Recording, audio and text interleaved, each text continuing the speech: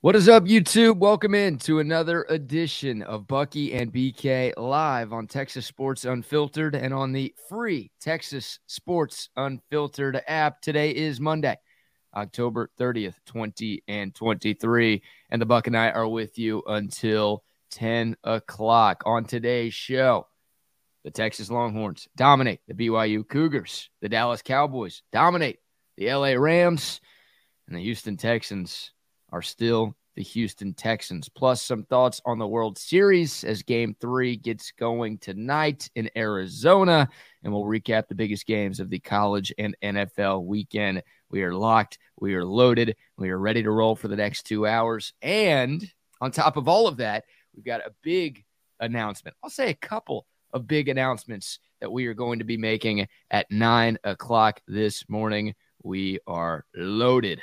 What's going on, Buck? I am doing fantastic, BK. How about you? A little change in the weather there outside? The heat's on. Wow. Somebody call Glenn Fry and let him know the heat is on. The heat is on for sure. Not here at this house yet. We haven't done that. We turned the air conditioning off this weekend, but the heat has not popped on. But tonight, yeah, the heat will be on, believe me, because I've got my – look.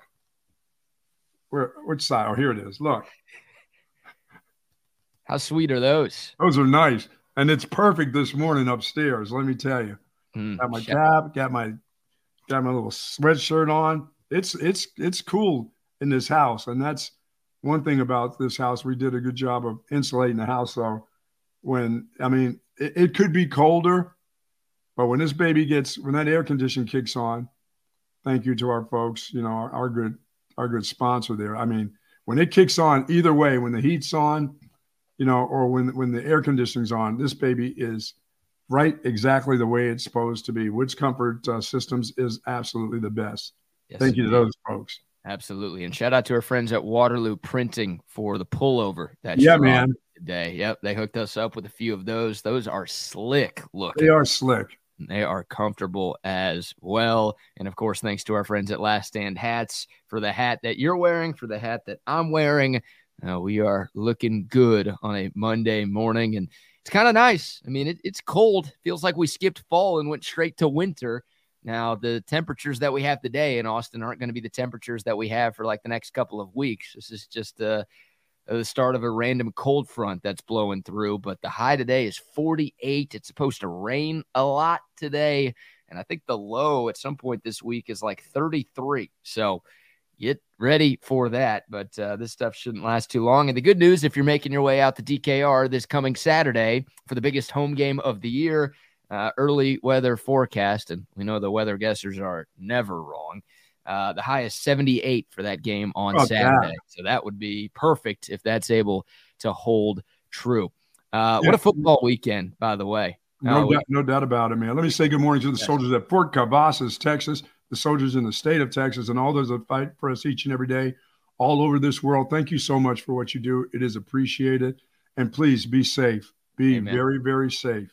Amen. Well said, my friend. Well said, my friend. Yeah, if you're a Longhorn and Cowboys fan, you're feeling pretty damn good based on what happened over the last couple of days. A couple of people asking me to drop a rock chalk. Well, I'll drop a rock chalk. How about those Kansas Jayhawks knocking off the Oklahoma Sooners? Buck, we've got a 5-way tie for first place in the Big 12 right now. By the way, Kansas is not a part of that. Kansas is 3-2 in league play. But seems like they should be a part of this deal. I know. Well, they're the third highest ranked team in the Big 12 right now. You've got Texas, who is now ahead of Oklahoma. Texas still ranked number 7. Oklahoma dropped to number 10. Kansas is number 22. And, of course, the team that Texas will play this weekend, Kansas State, is back into the top 25 at number 25. But no, you've got 5 teams that are 4-1 in the Big 12. It's Texas, it's Oklahoma, it's Oklahoma State, who all of a sudden is playing some pretty good football. It's Iowa State, who I don't think anybody bet on this. All of a sudden they're playing some pretty good football. And it is, of course, Kansas State, who comes to town this Saturday. So you've got Bedlam, OU and OSU this weekend, and you've got Texas and Kansas State this weekend. So we'll have a clearer picture of who the real contenders are in this conference after next weekend. But we've got some chaos at the top of the Big 12 right now. Yes, and we need that, and we want that. but it'll all come out. It'll come out in the wash here over the next 2 weeks, really. Yeah. See how that holds up. And why is Iowa State a part of this? That should be Lubbock, shouldn't it? Your Mark U? No, they shouldn't be a part of it. They're no good. Now, the good news for Texas Tech fans is they didn't lose over the weekend. The bad news is they didn't play anybody. So they also did not win over the weekend. And neither did any of my picks. Oh, yeah, I guess we really should have started there. Congratulations to Bucky Godbolt, who is now down 21,000 units. Does that seem like a lot? Yes, because it is a lot. I mean, it really is incredible. Hopefully, the people out there faded you. We gave the warning that you need to be fading the buck with these picks because, well, he was down 10,000 units going into the weekend. And if recent history told you anything, it should have told you that you should have done the exact opposite of what the buck had. And, yeah, 0 for 3, including going 0 for 2 on 5,000 unit plays. Buck, only you can prevent wildfires, and only you can cause the Chiefs to lose to the Broncos. They had won 16 straight. Denver hadn't beaten Kansas City since Peyton Manning was its quarterback. And because you had 5,000 units on the Chiefs yesterday, the Broncos were able to find a way to not only cover, but win that game outright. Congrats to you, man. That was horrifying to watch. Oh. It was. Even worse was the Boston College game. Well, at least Boston College won. Now, you had a minus 14 against UConn, and they only won by 7. Your other 5,000 unit play was the Colts over the Saints. You really bet against the boy on the bicycle, didn't you? I did. You really thought that was a good idea. On a weekend that he was supposed to show up at the stadium, which he didn't, thank goodness. Mm. Wow, that was a good thing. I don't think he could have helped that BYU team. Well, I don't know about that. That guy guy shows up, he's a saint. Yeah, it would have happened. Texas only won by 29. I think Voldemort is responsible for at least 30 points. That's true. So, yeah, but there you go. So now the buck is down 21,000 units. If you can't eat, don't get mad at me. Get mad at the buck. This is his fault. I shall return. Believe me.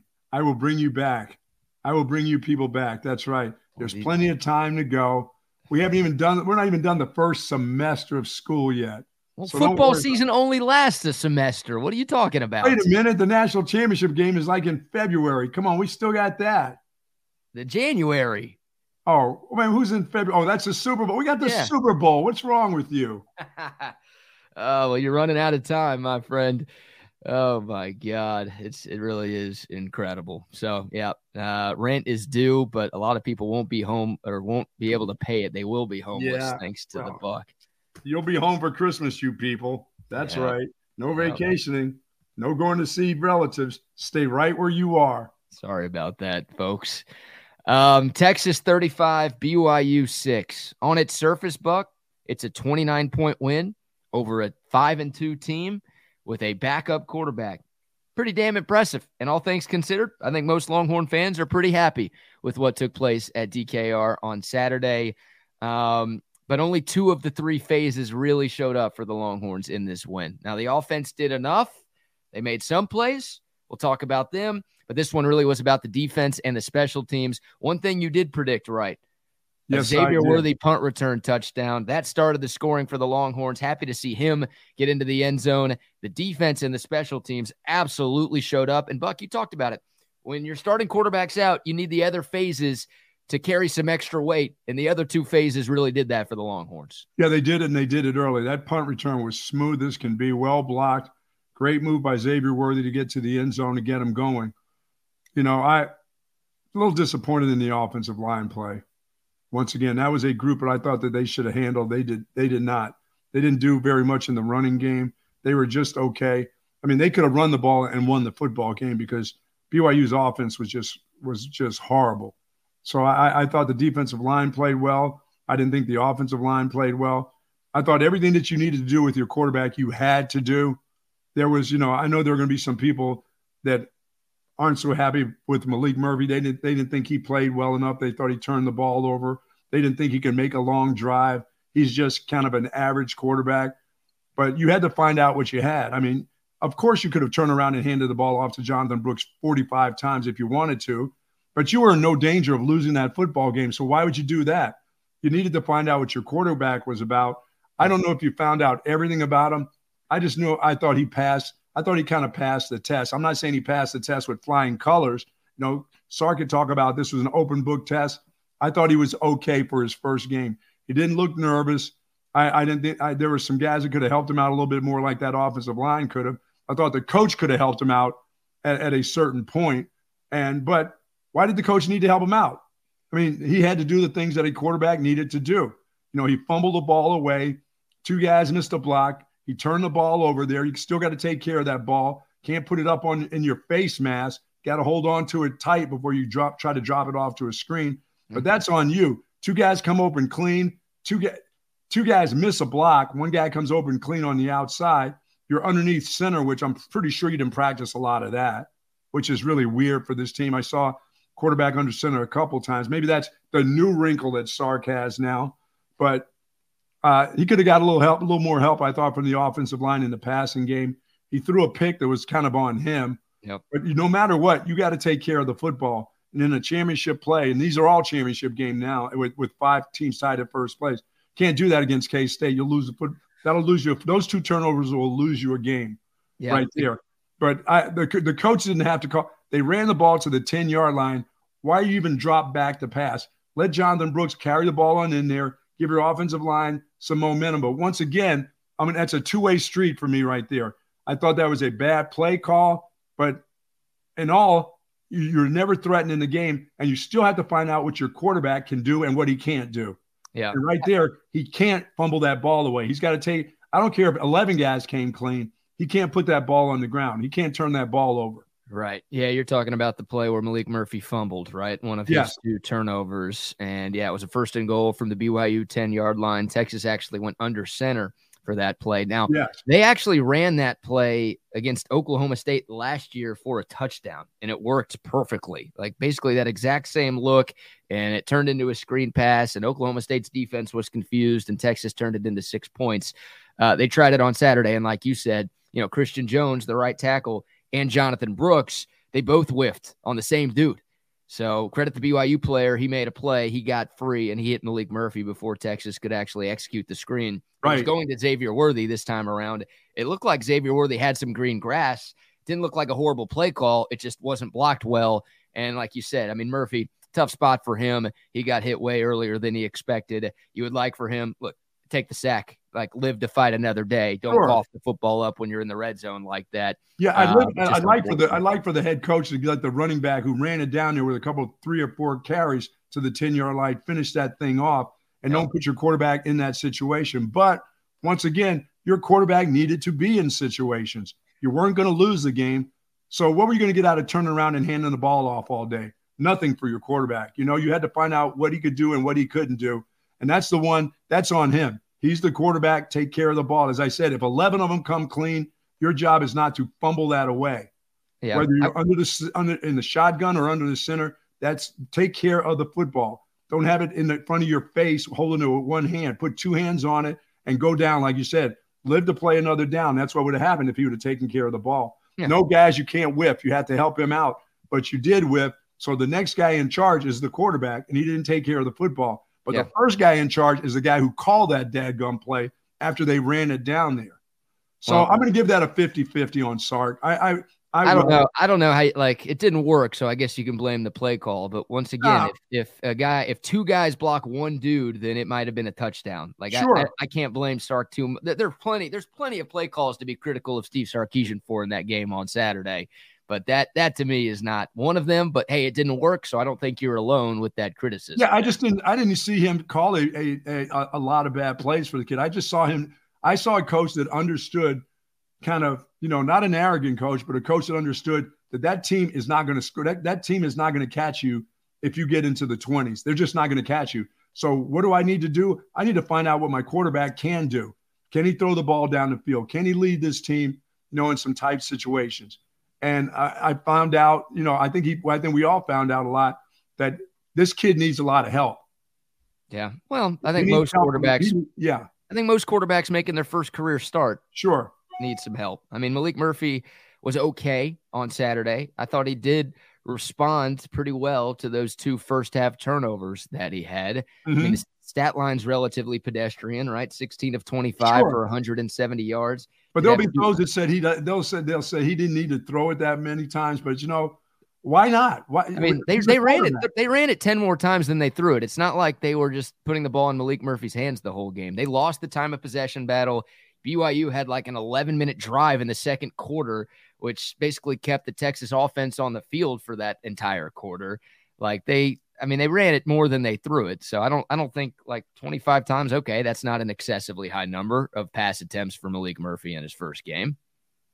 Yeah, I mean, we said between 20 and 30 passes.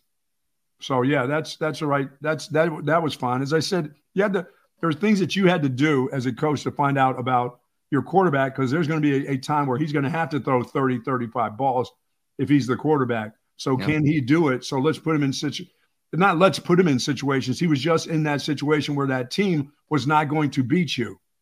Yeah. The defense and special teams did more than enough for Texas. I mean, they kept BYU out of the end zone, which I know BYU is not the best team in the world.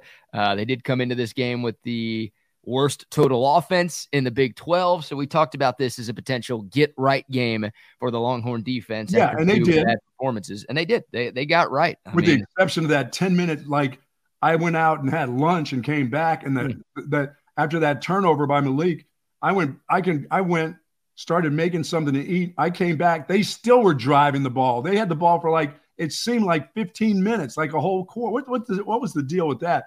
Hey, can you get 3 and out, please? Get them off the field. Man, I mean, it wasn't ideal, but they did force a field goal. Yes, they only got 3 out of that. Yeah, I mean, that's kind of a backbreaker for BYU, right? Obviously, it's frustrating. For sure. I mean, the drive went 9 minutes and 57 seconds. Wow. Like, you don't want to give that up if you're a defense, but sort of demoralizing for BYU that they held the football for 10 minutes and they couldn't even get into the end zone. And there was some weird timeout situation at the end of that drive where I thought that BYU was going to go for it, and they ultimately decided to trot the field goal team out there, and Texas bowed up when it needed to. So, man, I won't complain at all about a defense that doesn't give up a touchdown in a 4-quarter football game. I mean, you could do that against a D3 school, and I'd be happy, but to do it against a BYU team, once again, far from the best offensive numbers in this conference or in college football, but to hold a Big 12 team, once again, that came into this game 5-2 on the year, to hold them out of the end zone for 60 minutes, that's pretty impressive right there for this Texas defense. So that was great. We were looking for a bounce back from them because the Oklahoma game was ugly and the second half of the Houston game was really, really ugly. So for that group, they were in the backfield all day long. I mean, we'll get back to the quarterback or we'll get back to the Texas offense, but I think that's the good. That's the biggest good, or the goodest good for Texas, is just how much havoc the defensive front was able to cause on Saturday. And that's what we've wanted to see all year. And it wasn't like that was the first time we had seen it from this Texas defensive line, but I think a lot of folks, myself included, felt like that was the strength of this defense going into the season, the guys that they had up front. And man, how about 12 tackles for a loss on Saturday? That's a season high. 3 takeaways on Saturday. That ties a season high. BYU was just 3 of 14 on third down in this football game. They had less than 5 yards per pass attempt. They had less than 4 yards per carry. I mean, pretty much by every single defensive metric, the Texas defense dominated on Saturday, and that was a night and day difference from what we had seen. Absolutely. Those illegal picks didn't bother them. Nope. They were covering guys. I mean, that was nice to see. That one particular drive was it, where they gave up the 3. Other than that, they were all over the quarterback. They were all over the offensive line, and they couldn't run it a lick. You know, the pregame show, I said they can't run at the length of that desk. I don't think they got that desk was, I don't know, that desk was probably, 6-7 yards. I don't know if they had that much for the day. They got stymied. They couldn't do anything on the ground. You know, and generally a team in a series will have that one run against Texas. It didn't happen. I think, what was the longest run there? 12 yards maybe?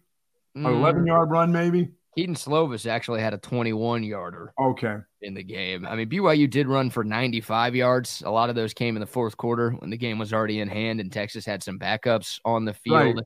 But still, I mean, the Texas, if you watch the game, you know how dominant the defensive line was. That's one where the box score doesn't really tell the story. Like, the Texas run defense was incredibly stout up front. And BYU's starting running back, by the way, didn't play. That was kind of a surprise. Like their leading rusher going into the game. I hadn't heard anything about him not being good to go on Saturday, but he did not go on Saturday. So it's tough sledding trying to run against this Texas defense, even when you are 100% healthy. When you don't have your best horse back there, that makes it even tougher. So, yeah, I mean, T'Vondre Sweat and Byron Murphy, they've been the story. And I wanted more from them in the pass game, too. I thought they were great rushing the passer up the middle of that defense. But those two guys are freaking studs, man. And they just imposed their will on those 40-year-old Keep them on the defensive side, please. Once again, I saw Byron Murphy down at the goal line. I mean, I almost shat on myself when I saw that Sark trying to prove a point to us all, to every one of us, that it's going to happen. No matter what, he's going to prove it to you people that he's the genius out there at the goal line. He's going to bring that defensive player in there with that big ass and stick him in front of the running back, and it's going to get what it got again on Saturday. Slam dunked on a run play. I don't know why he continues to try to prove that point. Coach, give us something else. Give us a wide receiver in the backfield, but please don't bring Byron Murphy or one of those other sluggos in there. They know where the ball is going, and those guys aren't blockers. They get hammered now. The linebackers just run right at them and take their legs out from under them. I will say this, like that wasn't the first red zone play Texas tried on Saturday. They tried 10 other things that didn't work before they went to that one that didn't work. So it's not like Sark was as stubborn with it as he was against Oklahoma, where literally he did it one time, right? Was that just the one time? Okay. Yeah, he did. I mean, the OU game, obviously, it was 3 plays in a row when you had first and goal from the 1, and that was just stubborn and stupid. This time he tried it. He did bring a defensive player out onto the field for, I think, 1 red zone snap. And it didn't work. And really, the Texas Reds, I mean, this game, like 35-6, once again, the overarching point for me today is the fact that you won a game by 30 points with a backup quarterback against a team that was 5-2. That's great. That is great.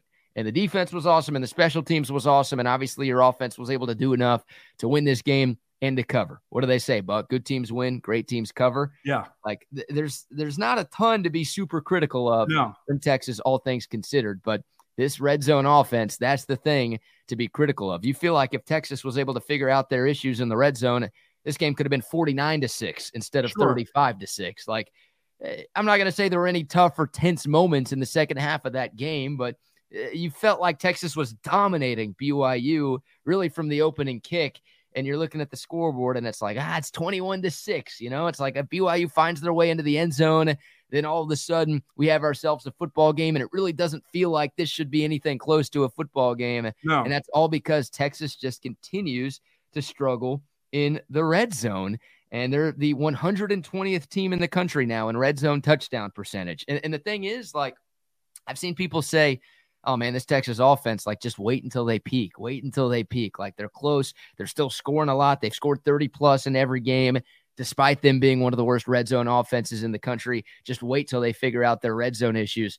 Dude, we're 8 games into the season. I just think this red zone offense is what it is at this point. Like, maybe it could be better than what it was on Saturday, but if you're expecting this red zone offense to all of a sudden convert touchdowns every single time they get inside the 20, I think you're going to have a bad time because this group just hasn't shown the ability to do that consistently. Well, from this point on, they'll be taking a bunch of field goals when they don't. These 4th and 4s and all that stuff, they better take the 3 points against teams like Kansas State and TCU and these teams where you need the points, and the points will matter at the end of the game because you're now in dogfight territory from this point on, with the exception of that one team that will be coming here on Thanksgiving. Everything else will be a dogfight, I believe. It just will. Yeah. Iowa State included on the road. So when the points are there, you got to take the points now. Man, I guess so. Like, it's such a weird predicament. It's not like Sark is making these crazy bold decisions to go for it on these 4th downs, right? Like, the analytics tell you that he's making the right calls by keeping the offense on the field. But with this offense being as bad as it is in the red area, you almost feel like the right move is to say, to hell with the analytics. Let's just take the 3 points. Yes. Like, it's one of those things where it's like, I want to see the offense on the field in those spots, but I also want to see the offense score touchdowns instead of getting stuffed on 4th down. I mean, they had a drive stop at the 1-yard line and they had a drive stuffed at the 3-yard line. Like, you should be able to convert those with all of the talent that you have on offense. Those should be easy touchdowns for Texas. But once again, we're 2 months of games into the season, and we're still talking about that being an issue. He refuses to spread people out. He still wants to clog things up. He thinks he's got this, he wants to show the physicality because he talks about that an awful lot. We're playing against a physical team, but we're going to show them how physical we are. You're not as physical as you think on the offensive line, coach. You're really not. No. Those guys are not as physical as you think. You've got a fantastic runner that's been making some guys miss. By the way, you've done this for 2 years. You had another physical runner last year that you underused, but now you've got another physical runner. Your offensive line is not like you think they are. They're not that get down and dirty group. They're just not. No. Yeah. And there was that one possession where Texas had a 1st and goal from the 5, and they ran it 4 times, or they ran 4 plays and didn't score. But Jonathan Brooks didn't touch the football in any of those plays. And it's like, how do you justify that? Like, that's your best offensive player. That guy was having a ton of success on the ground in this game. Like, why can we not find a way to get him the ball? Yeah, I just think if you spread them out, BK, I don't care if you throw 4 wides to one side. People have to come out and cover them, because then they're going to think, sorry, well, he's never going to run this ball that close to all these guys. Because Jonathan Brooks only needs a little bit of a crease. He only needs you to get out of position. It's not that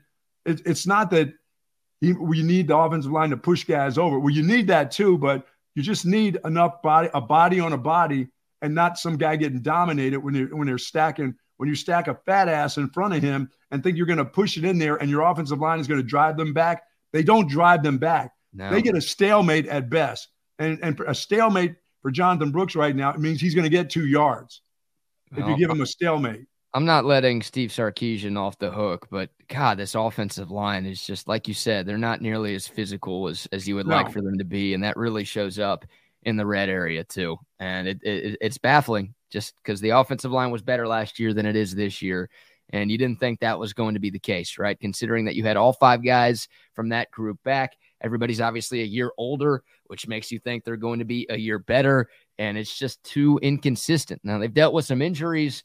Obviously, Jake Majors, I don't know if he's 100% right now. Cole Hudson coming back, playing some on Saturday was good to see. I don't think he's 100% right now, but it's just like DJ Campbell.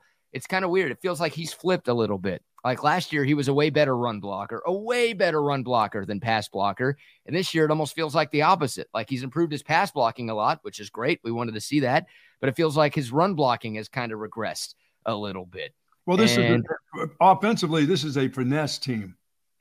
And they still remind me of finesse. I know you've got a fantastic runner, but I think they play a lot of finesse football. I do. And down there, that's where it is. That's such a mindset, BK, now that red zone is a mindset of, oh, no, we're not getting cute down here. You're about to get hammered. We haven't seen that since Alabama. We really haven't. This group is kind of finessey. They get some things done. Their ball carrier bounces off guys and goes in. He gets a 25-yard touchdown run, because I'm always expect for him to have that long run, which he doesn't let you down. But I don't think they trust, and that's what he's going to do. So they'd rather kind of throw the ball or run some quick screen or something down at that area. But when they get to the goal line, there's no finesse down there. You got your guys at 300-some pounds going into their second year of football on an offensive line that everybody expected to be a physical group, and they're not physical. This red zone offense is so bad, it's gotten me wanting to try a goal line fade, and I hate the goal line fade, but those are at least like 50-50 plays. What Texas is running in the red zone right now feels like 20-80 plays. But how about a slant?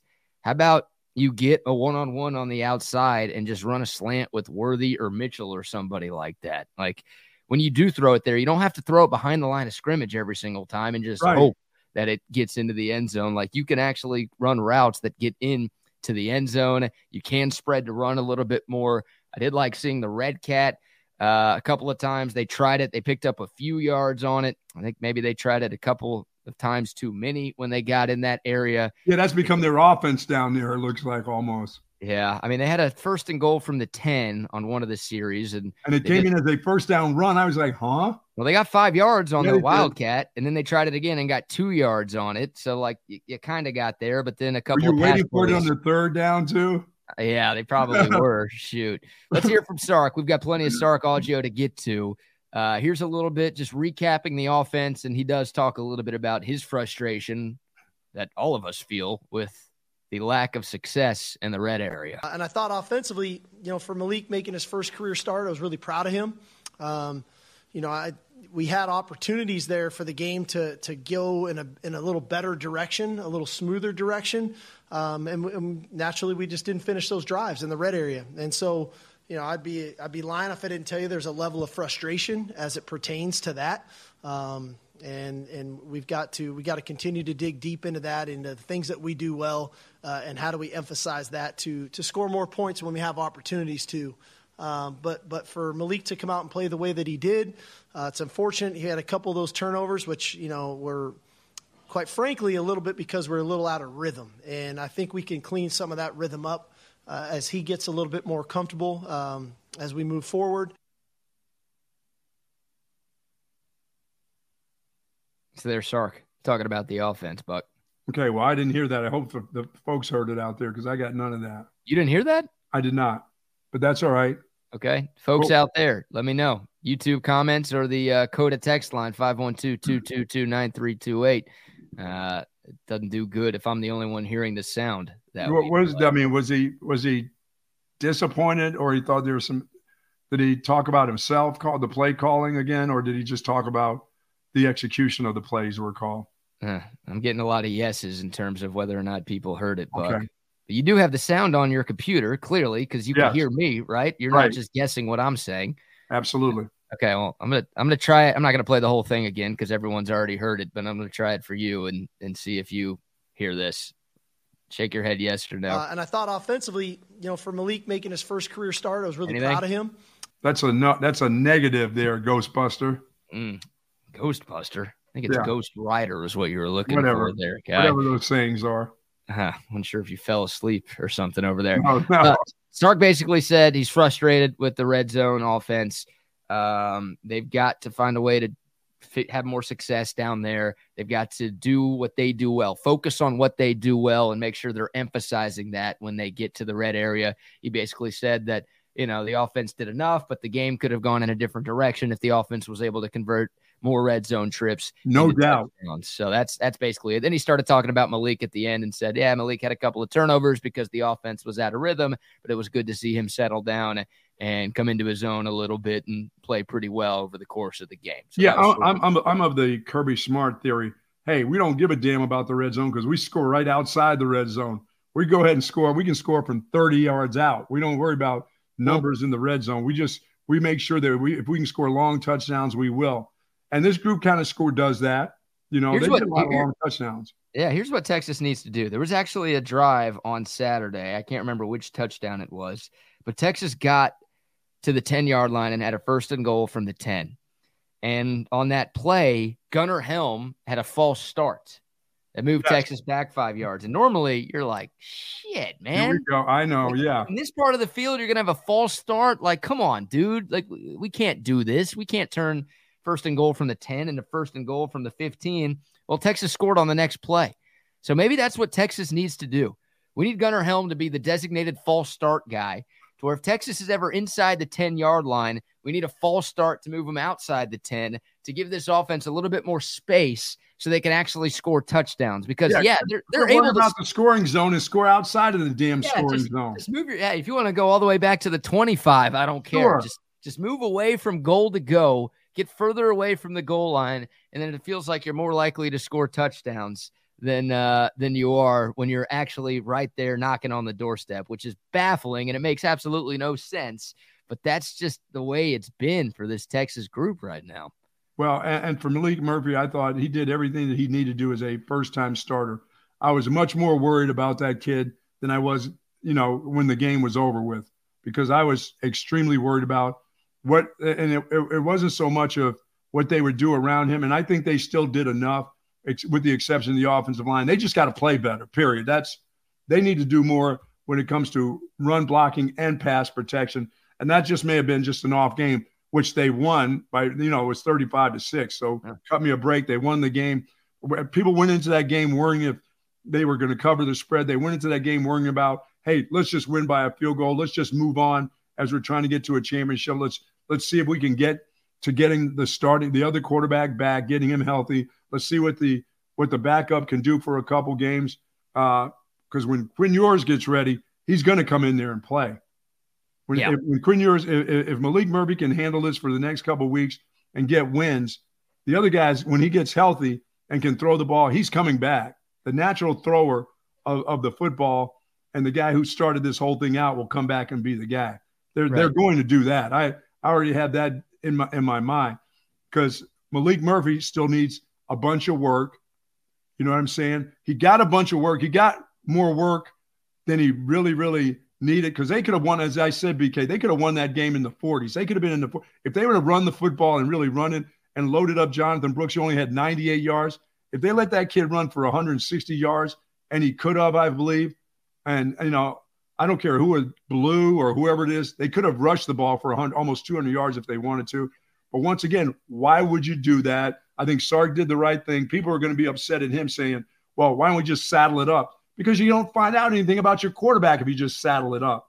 You know what you have at running back. Yeah, you could win, but you were never in any danger of losing that game by doing the things that you did. So you had to do those things to find out about your quarterback. I mean, that was smart on his part. I thought, when I know people had to be thinking, well, why don't we just run? Why don't we just run the ball? We just have to win the football game. No, that kid's going to be your quarterback for the next couple of weeks. What can he do and what can't he do? And you had to find out, because you were in no danger. They weren't going to score enough points to beat you. No. Once again, I mean, Texas did run the ball 35 times and they threw it 25 times. Now, you could have run it 40 to 45 and thrown it 15 to 20. Sure. If you really wanted to. But what would you find out about the quarterback? The big thing, like 9 of the first 10 plays were pass plays. Yeah, that's the one that scared me. So they wanted to get Malik Murphy into a rhythm clearly early. And Sark talked about that in the post game. I'm going to play this. Hopefully you can hear this one, Buck. But okay. Our listeners, I think, will get a kick out of this. And if you can't hear it, I'll explain what Sark says. But here's Sarkisian in the postgame talking about the opening script, because I think a lot of us expected Texas to just run the ball early, right? Like, you got a backup quarterback in there. Just hand it off to Jonathan Brooks. He's your best player. Let him go to work and send a message to BYU that, hey, even though you might be expecting us to run it a bunch, we're still going to run it a bunch, and we're going to have success running it down your throat. Here's Sark talking about Texas not doing that and instead throwing the football a lot early in the game. Sometimes the best way to get rid of any of the jitters a guy might have is let him go play. And not that I didn't think we could run it or not. I just feel like, man, when I was a quarterback and if my first time I went out there, give me some throws. Don't make me wait till it's 3rd and 9 and now I have to throw it to try to make a play. And I thought there were some good throws in there. I really – I like the throw to Xavier kind of deep across the field. We didn't get the pass interference call, but it was a great read by him. He found AD. So there were some things in there that I think were good for him, and it kind of got him playing football again. And, a week ago when he went in against Houston, he really only had the 2 throws there for an entire quarter. And we can't play football just lining up thinking we're going to run it. 10 out of 12 plays the whole game, and we need balance. And so to get him out there and letting him go play, I thought was good for him, and I thought was good for us, and that there's going to be a lot of growth for him out of it, as well as us as a team. All right, I take it you did not hear that one either. No, what did Dude say? Yeah, he basically said we needed to be balanced as an offense. We can't just run it on 10 out of every 12 plays like they did last week when Malik Murphy came into the game in Houston, where he only threw it twice, and they just wanted to get him into a rhythm early. And yeah, they wanted to be a multidimensional balanced offense, which I thought they were a pretty balanced offense. Like, I was surprised. I would have ran it more early. I'm not going revisionist history like late last week. And during our pregame show on Saturday, I think we both said we wanted Texas to run it early to take some pressure off Malik, but sure, that's not what Sark did. But I thought overall, in terms of just, a play calling standpoint outside of the red area, I thought Texas did have some nice balance on offense. Well, he didn't need to take any pressure off of him when after that punt return, after the interception, then the punt return for a touchdown, he started – you can start getting a feel for what that offense was like at BYU against the defense of Texas, and you were probably going, we're not losing this game against these guys. So let this guy throw the ball. He needs to do some things. We need to find out what he can do. And so it was okay. It really was. I just get disturbed. The only thing that disturbs me is when you run the ball down to the 10-yard line, when your running back is going and you get a ball in the scoring zone and you got 1st and goal, and your first thought is to drop a screen off after your running backs had 2 straight runs getting you to where you needed to go. That's when you show me with your offensive line, we are not here. We're not bullshitting around. We're about to run this ball down your throat for a touchdown. You know, if you got it, if I got you to the 10, I'll get you 10 more yards into the end zone. But then to throw it, I mean, that's not finding out what the guy can do right there to me. That's just that was one of those ones that didn't make sense. That's where everybody will question that a little bit. But I think what he did when it came to 90% of the football game, when it came to offensive play calling, with the exception of what goes on at the goal line and some of that stuff in the scoring zone, he did what he had to do as a coach to find out about his quarterback. Right. You know, there's going to be people that have all kinds of opinions about Malik Murphy. Is he good enough? Oh, no, he's not good enough. No, he's not Vince Young. No, he's not this. No, he's not that. Yes, he can do this. There are going to be people that are, yes, he can handle reads and all that stuff. There are going to be people that have all kinds of opinions about it. But in order to have an opinion, you have to see him do a little bit of everything. And I think the head coach gave him an opportunity to do all that, with the exception of that one time for me. That's it. The other times I'm fine with everything else Sark did. I'm not happy with the defense for even giving them 9 minutes of offense, and they even kicked the field goal. That was a bunch of bullshit right there. That group, get them off the field. God. Why? Hey, listen, you have sudden change where your quarterback fumbles the ball. Can you not let the team drive down the field and keep the ball for almost 10 minutes? 9:57. Do me a favor, even if you only give up 3, how about getting them off the field? Period. I can't believe what you just said. You're only mad at Sark for one play call, and you're mad at the defense for giving up 0 touchdowns on Saturday. Do I have that right? Yeah, have that right at that particular. Hey, you're allowed not to let a team score, period. You know, that's a part of the game too. Oh, my God. Wait a minute. Let me see what Oklahoma did to Houston. Let me check out the score of the Oklahoma-Houston game. It was the Houston K-State game. Let me check. What was that score? I don't know, 45-0. 41-0. Hey, guess how many points K-State gave up? They gave up 0 points. You're allowed to not give up anything, you know. And if there was ever a team not to give up anything to on Saturday, you saw that team. I don't know. I can't hey, that's great that you feel that good about the defense, because the defense I watched the last 2 weeks, I figured they were going to give up 20 plus to BYU, and they gave up 6. So I have 0 criticism of the defense for this game. Like, yeah, they gave up 1 long pass play over the middle where Derek Williams just didn't turn around. If he did turn around, he would have had an interception. Instead, he decided to tackle Lassiter, who still made the catch. Oh, my goodness. Incredible play for that young man. That guy's had a couple of highlight reel catches this year. That stunk. And then, I'm not going to disagree with you. Like, you don't want to give up 10-minute drives, but Texas bowed up and forced a field goal. Like, they kept a Big 12 offense and a pretty good quarterback and some solid receivers out of the end zone for 60 minutes. Even with the backups in the fourth quarter, they didn't allow a touchdown. Get their asses off the field, okay? No. Get them off the field. It's a sudden change. It's a turnover. You're supposed to, as a defense, you're supposed to stop that in 3 plays and have them punt so Xavier Worthy can get another punt return to the house. I'm Team Jake on this one. You're an old man yelling at the clouds right now. Come on, man, Jake. No. Offense. I'll listen to yelling about the offense, man, because this game could have easily been 49-6 or 50-something-6. Or 50-something-0. Yeah, well, I mean, I guess it could have, but, you know, that's absurd. You're blowing my mind with this one right now, my man. Why? I'm just saying that you're allowed to shut a team out. Of course you are. They got torched the last 2 weeks. You're not happy about 6 points? No, I'm not saying I'm not happy. I'm saying get them. That is a time. Do better. Say, don't. No. Yeah, next time, no field goals allowed. If Texas doesn't put up a shutout against Kansas State, they suck defensively. Is that what I'm hearing? They're not. They're going to give up. They're going to give up a touchdown against K-State. They're not shutting K-State out. No, K-State's very good. K-State's very good. I sure as hell feel better about this defense after what I saw against BYU than I did the last couple of weeks. If Texas's defense had another Houston-like performance on Saturday, and this was a close football game against BYU, then I'd be like, oh, we got no chance against K-State. They're going to come in here and they're going to beat us. But because the Texas defense did a lot right, it wasn't perfect. Well, the crowd was loud. They're playing at home. My goodness, they escaped Houston. Well, yeah, they can go and hammer BYU. And they should have, and they did. They hammered that group. They gave up too many points, though, according to you. I never said they didn't give up. I never said that that's too many points. I said that particular drive, I mean, a 9-minute, almost a 10-minute drive. I mean, you can, like I said, you can play championship defense a long time.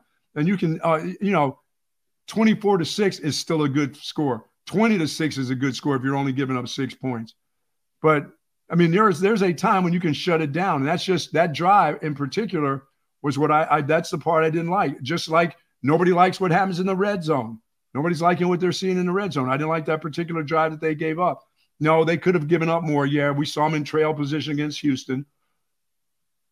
I just thought there's still some more they can still do. And I thought that was the defensive maneuver of the day for me right there. Other than that, I thought they were fantastic. And other than that defensive pass interference that dude caught the ball, that was just a great play too. Yeah, it was a great play. That was a great play. Yes, indeed. All right, we've got to give some love to some of our great sponsors. By the way, we do have a couple of big announcements coming up at 9 o'clock. So make sure you're locked in and make sure you're telling your friends to be locked in as well so they get to hear what we've got going on. But a couple of big events for Texas Sports Unfiltered coming up this coming weekend. We're really, really excited about that. But, Buck, I'll give you the first word today. Who do you want to give some love to? To our good friends at Relax the Back. Heal, work smarter, sleep, reimagine, recover overnight, restorative sleep, and live pain-free like the Buck with Relax the Back. Whether it's a chair, Tempur-Pedic mattresses, pillows, the whole work, they've got everything for you. Trey Elling III went over there and looked at a stand-up desk. How about that for him? Because he's having problems from all that wonderful sand volleyball he's been playing. So his back is starting to bother him a little bit. My back's been bothering me for over 20 years, but not since I found the folks at Relax the Back. And I'm sitting in this chair right now. They've got 35 years of proven expertise. And as I said, my back couldn't be happier, which makes my thoracic back feel good, my shoulders, my lumbar, the whole works. They've got 2 locations, BK's at the Hill Country Galleria across from Whole Foods. And in Austin, right out there up north at the Gateway Shopping Center across from the Container Store. Please, folks, live pain-free like the Buck with Relax the Back. Yes, indeed. Yes, indeed. Shout out to Relax the Back. Shout out to our friends at centextickets.com as well. If you're looking for tickets to the game this weekend, it's the biggest home game of the year with K-State coming to town. It's a battle for first place in the Big 12. You can get tickets right now at centextickets.com. Of course, they've got your World Series tickets there. They've got NBA. They've got NHL. They've got everything, plus concerts, Broadway shows, festivals. It's all there at centextickets.com. Shout out to them. Shout out to our friends at 7-Eleven as well. Get your hard copies. Today. Nobody besides the Buck is getting the newspaper. Not even Mike Gundy. That's why I don't read the newspaper. Come on, man. It's garbage. It's garbage. Did you hear that? You didn't hear the Gundy drop, did you? No, I'm the only one not hearing it today. But that's all right. We got to figure that out. Because I'm the old man looking into the clouds. The old man yelling at the clouds. Clouds, yes. Not just looking into them. Shout out to 7-Eleven, though. Get your coffee on your way to work this morning, your Slurpees, your big gulps, although it's pretty chilly out. I don't know if you're drinking hot cocoa there. You get some hot cocoa. They've got that there, too. All the great snacks that you love. Y'all know what 7-Eleven's all about. We love 7-Eleven. The Buck and I are there all the time. We're big fans, and y'all probably are, too. Many thanks to 7-Eleven and our guy Ashish for being a part of what we have here at Texas Sports Unfiltered. And you already mentioned Woods Comfort Systems earlier, Buck. Of course, if you need your heat kicking on this week, if something's wrong with your heater, God bless you. Good luck. Make the call to Woods Comfort Systems. Have them come out, check everything out, make sure it works. If it doesn't work, they can fix it. You do not want to go through the winter without heat that works correctly. Woods Comfort Systems will make sure that your heating system in your home is good to go. Just go to their website, woodscomfortsystems.com. Yeah, if you need that filter changed and you haven't got to, I'm not quite ready for winter yet, and you haven't changed that filter, get that filter done. Give them a call, and they'll head you in the right direction on how you can pick that filter up. You know, it doesn't have to be at their place, but if you need to get the filter clean, just go get yourself a new filter. But call the folks at Wood Comfort Center, ask them where you need to go to get that filter, because you want to get it done today, because that heat is going to kick on here in the next couple of days. Yep, mine's already on. Come on, you little baby. Get a sweatshirt on. Let's go. Suck it up. And I live in an apartment. You know, I don't have to pay the that's bills right. that you do. That's right. A little easier for me. And how about a quick recorded spot before we get back into the football? Shout out to our guy Tom McKay over at AV Consultations. Hi, this is Tom McKay with Audiovisual Consultations. Scientific data proves it. Size does matter. The bigger and wider your television is, the better. Football season is here, and the time is now to get your entire audio-video experience tuned up and ready. New flat screens, projection video, Dolby True HD surround, all the goodies at great prices and followed up with great service. So call us at 255-8678. That's 255-8678, or on the web at avconsultations.com.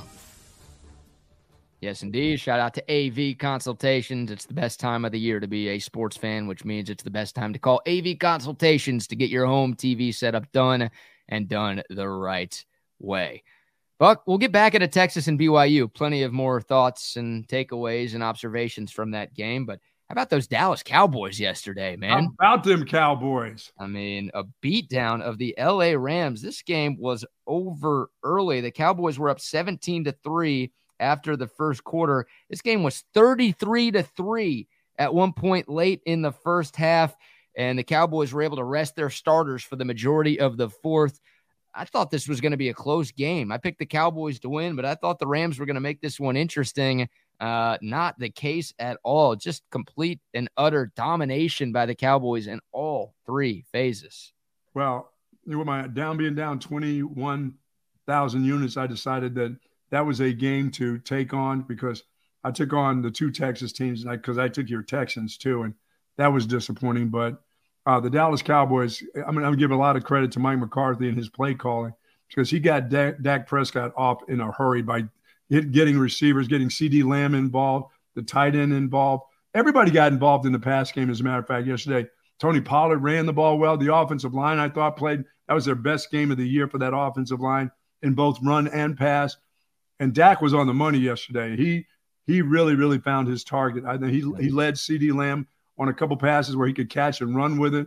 So I got to give credit to Dak Prescott. I thought it was one of the best games he's played so far this season. Yeah, I think it's one of the best games of Dak Prescott's career against a Rams team that wasn't horrible. I'm not going to sit here and tell you the Rams are the same team that they were when they won the Super Bowl a couple of years ago, but it's still not an awful bunch. And they'd put up some pretty good defensive numbers this season before yesterday, and Dak just picked them apart. 25 of 31, 304 yards, and 4 touchdowns for Dak Prescott. And that defense, how many sacks did that defense end up with? 5? Cowboys defense.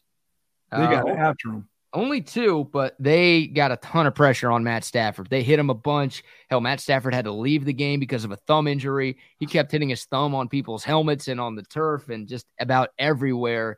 That didn't look good for him. He was getting thrown around like a rag doll in that one yesterday. Obviously, the pick 6 by Deron Bland. Definitely want to give him some love. Like when Trayvon Diggs got hurt in practice a couple of weeks ago, you knew the Cowboys were going to need some guys to step up in his stead. And Deron Bland has been the best Cowboys cover corner since Diggs went down. That was not the most difficult pick 6 in the world. It was a miscommunication. But it's his third. Threw a bad ball. But, yeah, 3 pick 6s now for Deron Bland. He's really, really good right now. That was great to see. The special teams made a couple of big plays. But, yeah, the story, I think, is the Cowboys offense and really Dak Prescott. Hey, get the ball to CeeDee Lamb, Mike. I'm glad that was clearly a priority during the bye week for the Cowboys. Like, find a way to give your best playmaker on offense the ball a little bit more. They did that early and often on yesterday. And, that made a huge difference. I don't think it's coincidental that the Cowboys offense played its best game of the year when CeeDee Lamb had his best game of the year. There's no doubt about it. But the ball was spread out a little bit yesterday, too, which was nice to see. Yep. And Tony Pollard, I thought that was his best running game. I don't know what he came up with the numbers, but he had some nice runs yesterday. But his backup, that guy's a thumper, man. Wow. I mean, they still struggle to run the football. They didn't need to run it, obviously. No.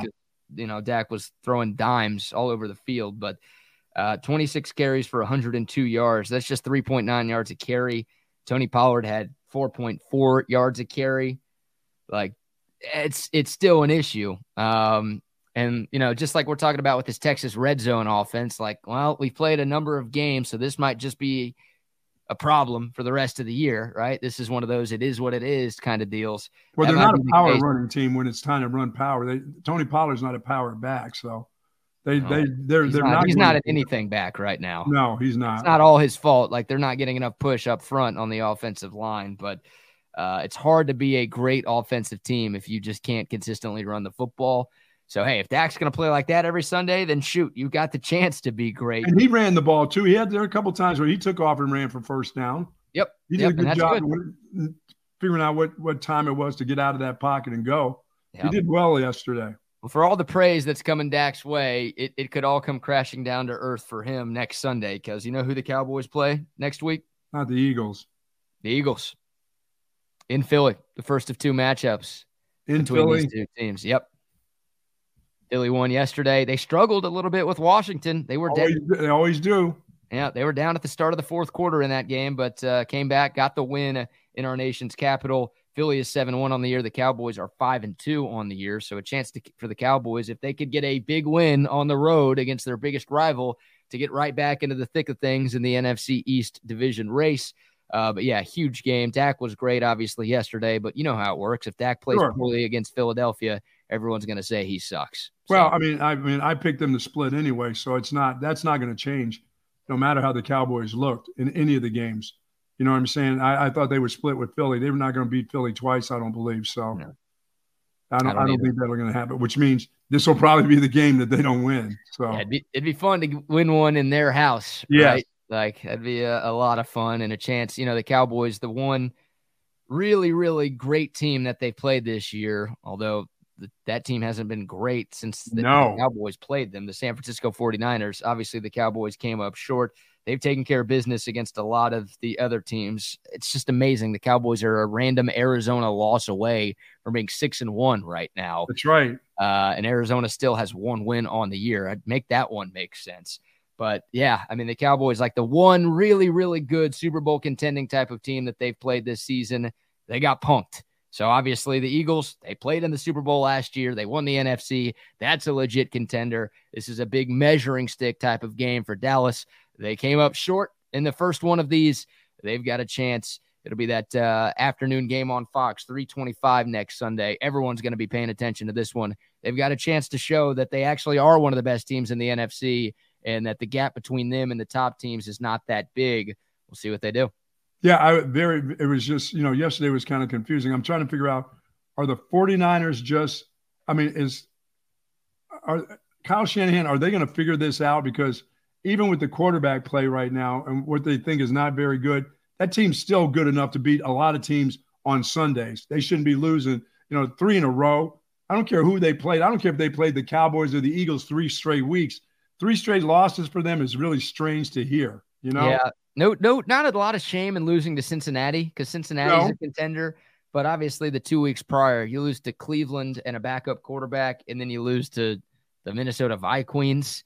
Wait a minute. We could just continue to roll, although it's going to come to an end now because my guy is out. Minnesota! Yeah, sorry about that. My guy is done. Yeah, that was tough to see with Kirk Cousins. Hate that. But, yeah, the 49ers, Brock Purdy is just not playing good football right now. Deebo Samuel's been out. I think that's obviously a part of it. But this 49ers offense is in a definite funk.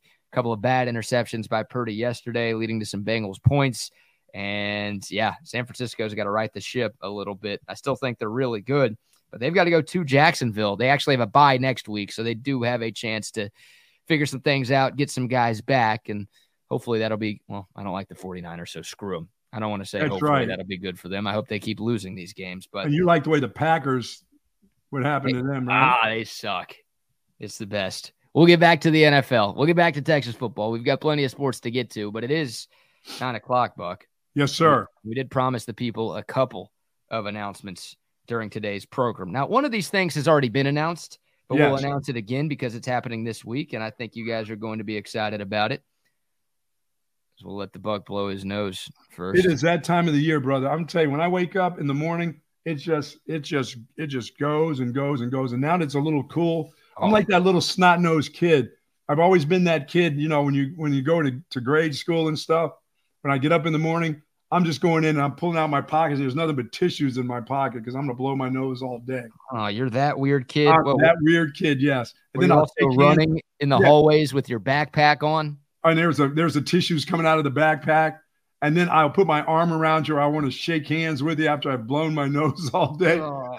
I'm the one that brings everybody the COVID. Hey, kids, here's my COVID. Take it. Wow. Wuhan Godbolt over there. Amazing. All right. The first piece of news, once again, we have announced this, but we're going to be mentioning this a lot this week because we're super excited about this one. This Friday, our last pregame luncheon of the season out at Covert BK. Our special guest will be the one and only Ricky Williams. That's right. The legendary Rio Don himself. The legendary lifetime Longhorn, the Heisman Trophy winner, the guy who ran for more than 10,000 yards in the NFL, the guy who changed his name from Ricky Williams to Rio Don and then back to Ricky Williams. However you know him, he's coming on Friday. And free lunch will be provided by our friends at Smoky Mo's and Verde's Mexican Pizzeria, too. I have plenty of food for you. Plenty of food, pictures, autographs, tons of Texas Longhorn conversation with the man, the myth, the legend, Ricky Williams. This is a free event. Tell your friends and enemies. Tell your friends to tell your friends.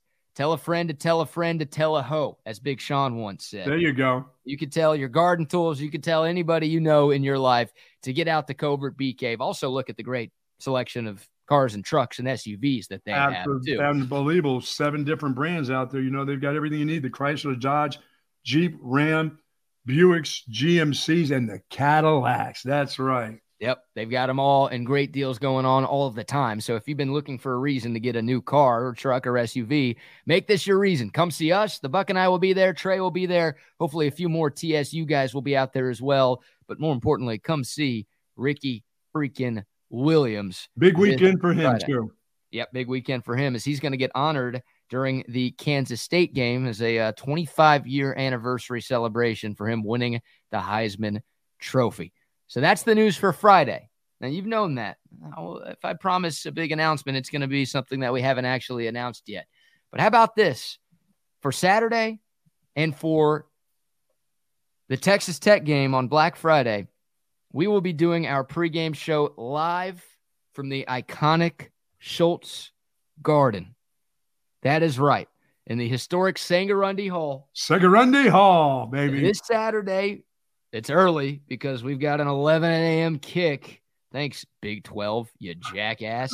An 11 a.m. kick, so we'll be out there bright and early. Our pregame show starts at 8:30, but hey, it's Schultz Garden. They're going to be open well before kickoff, and we know you people like to get after it early. Yeah. We're going to be there. The BYU folks didn't get after it because they don't do a lot of alcohol at 6:30, 5:30, or any time of the day. But you people on Saturday for an early game, that's not going to stop you. It won't stop you whatsoever. Man, I had some buddies who went to the game on Saturday, and a few of them were sitting by some BYU fans, and they're like, dude, they just don't cuss. Like, even when things weren't going their way, and BYU lost 35-6, so not a lot went their way on Saturday. They don't say, like, F or, damn or God anything because they don't use the Lord's name in vain. No. It's literally just like, bummer, rats. Bummer, rat. Darn it. Yeah. I'm just like, oh, my gosh. Darn it. So funny. Yeah, like that game. If I was a BYU fan, dude, I wouldn't have been able to not cuss with all the crap that was going on for my team in that game on Saturday.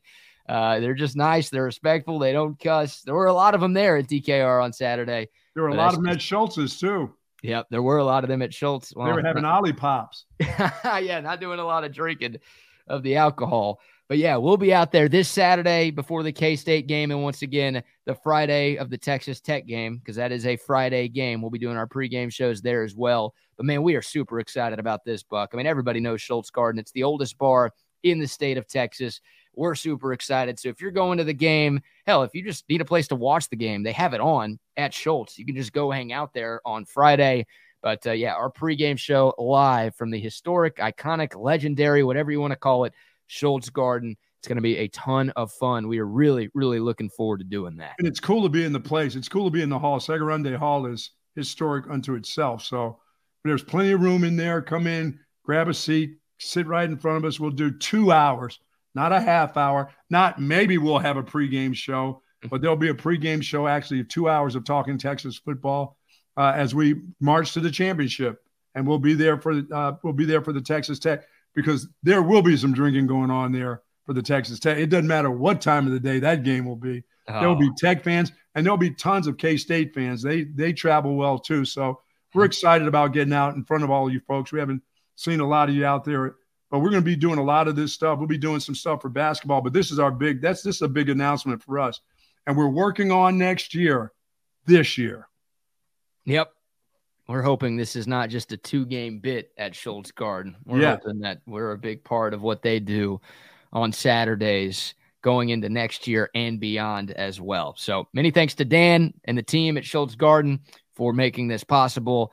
And really, really looking forward to Saturday for so many different reasons. I mean, hell, it's a battle for first place in the Big 12. It's the biggest home game of the year for the Longhorns, right? Like, obviously the Bama game was in Tuscaloosa. The OU game is in Dallas every year. This is, going into the year, we figured this would be the biggest home game. And obviously it's shaken out that way with 2 4-1 teams in the Big 12 duking it out. Huge game for the Longhorns to try to get to Arlington. They've got to keep winning to keep controlling their own destiny to get to that Big 12 championship game in Arlington in early December. This one, maybe the toughest game the Horns have the rest of the way. Yes, and we're going to have some stuff there. So we'll be bringing stuff for you people that come by. You people. We won't come empty-handed, believe me. We'll have some stuff. Plenty of koozies for sure. Because you'll need them that early, right? You'll need those koozies to keep them cold for sure. Keep them cold. Keep your hands warm. We've got you with those Texas Sports Unfiltered koozies. So there you go. Excited about that. Not as excited that it's that early in the morning. Once again, Big 12. I don't think we're going to have to worry about this too much next year, but still, thanks to our friends at Schultz Garden. Looking forward to seeing all of you people out there. Okay, Buck, quick thoughts on the Texans, and then we'll get back to Texas and BYU. Boy, just when you think the Texans have turned a corner, they go out and do that, right? Where they were challenged offensively, weren't they? Wow. Yeah, against the Carolina Panthers, who were the only winless team in the NFL going into the weekend. Credit them. Credit Bryce Young. And the Texans were up 13-12. The Panthers got the ball back with like 6 minutes left.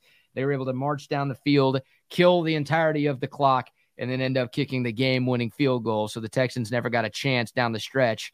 But, the Texans, they're 3-3 going into their bye week. It's like, this team's good, and they get to play the worst team in football, and they're about to be 4-3. Then all of a sudden, we might be talking about a team that actually has a chance to make the playoffs this year. And then, it's just one game. But, God, that's just a dose of reality for Texans fans and a frustrating. Yeah, now you got to get a game that you weren't supposed to win. Now you got to win that game now coming up.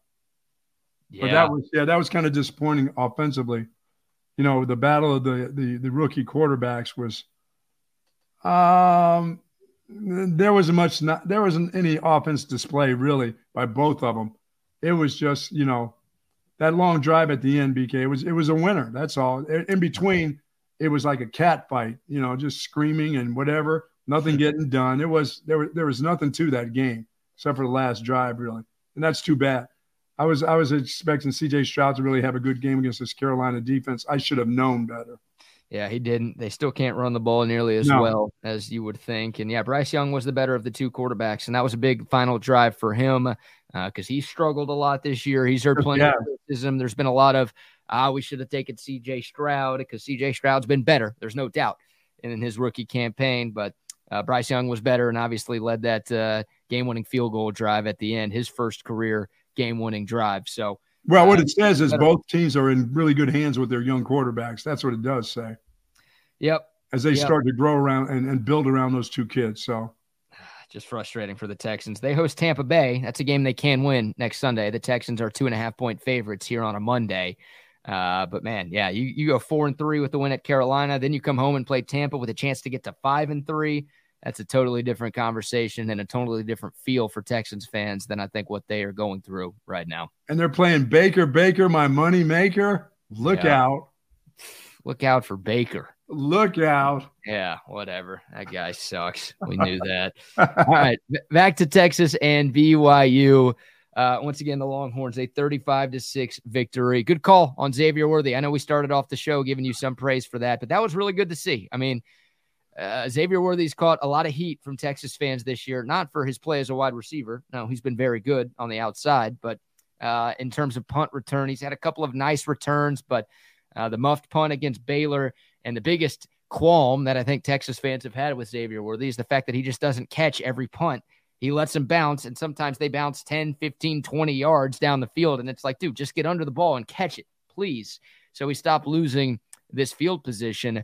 But, hey, big-time play. We needed guys to step up without Quinn Ewers, and Xavier Worthy in the special teams unit obviously did that with that 74-yard punt return touchdown. They did. After I saw the first one, I was expecting maybe there'll be another one in this game, but no, Texas was too busy getting up 9-minute drives. So, no, it didn't happen twice, but it did happen once. Now, did Xavier did he have a couple of drops in the game? Did he have balls that were possibly catches by him that hit the ground? Did he come out as my MVP? Did you think when it's all said and done? The chemistry, I mean, Quinn and Xavier Worthy have tremendous chemistry, and we've seen that this year. Like last year, there were obviously some issues between those two. But this year, it feels like Quinn has been very efficient throwing the ball to Xavier Worthy. That was not the case. I think Xavier Worthy had 4 catches on 10 targets. So it was kind of like last year's Xavier Worthy stat line where it's like, Malik realized that Xavier Worthy's really good. So he tried to throw him the football, which is fine. That's a good strategy. Xavier Worthy's a first-round pick in the NFL draft next year. Get him the rock. I'm cool with that. But it just wasn't working. It never felt like those two were really in unison in that game on Saturday. Well, he did find A.D. Mitchell a couple times. Yeah, did find A.D. Mitchell a couple of times. Mitchell had the 2 receiving touchdowns on Malik Murphy's 2 passing touchdowns. So I will say this about Malik Murphy. Someone says X had about 3 to 4 drops. I don't think he was given 3 to 4 drops in the actual stat line, but I will double check that. Bucky gets a phone call here. Who's calling you at 9:13 on a Monday, man? Life alert. One more time. Oh, no. That's not a good sign here. No, well, they have me all wired up when I do the show to make sure. So something may be going, hey, it may be getting too cold out. Turn on the heater inside of my heart. Maybe that's what it's all about. Yeah. But yeah. One thing, like Malik Murphy, he threw it off his back foot too much. Like I wasn't expecting that from Malik Murphy. I think, can be explained by the fact that it was his first game and maybe he was a little bit nervous and uncomfortable, but he did throw off his back foot a lot in this game, even on that touchdown, on that deep shot to Adonai Mitchell, which, hey, it worked. He got it. Ran a great route. He got it there, though. He got past his defender. He did have to slow down a little bit and jump and was able to make a play. But yeah, like even on that throw, like Malik Murphy, I thought was throwing off his back foot a little bit too much, which considering how much zip he normally puts on the football, like that's not a problem for Malik Murphy. We haven't seen a bunch. I'm comparing it to the spring game and I'm comparing it to the 8 passes that he had thrown this season before that game. But like the same issue that we've talked about with Quinn Ewers a lot, where Ewers just, when he gets rattled, starts to lose his mechanics and throw off his back foot too much. I thought we saw more of that from Malik Murphy than I would have liked. And that I think can explain some of the inconsistencies that we saw from him.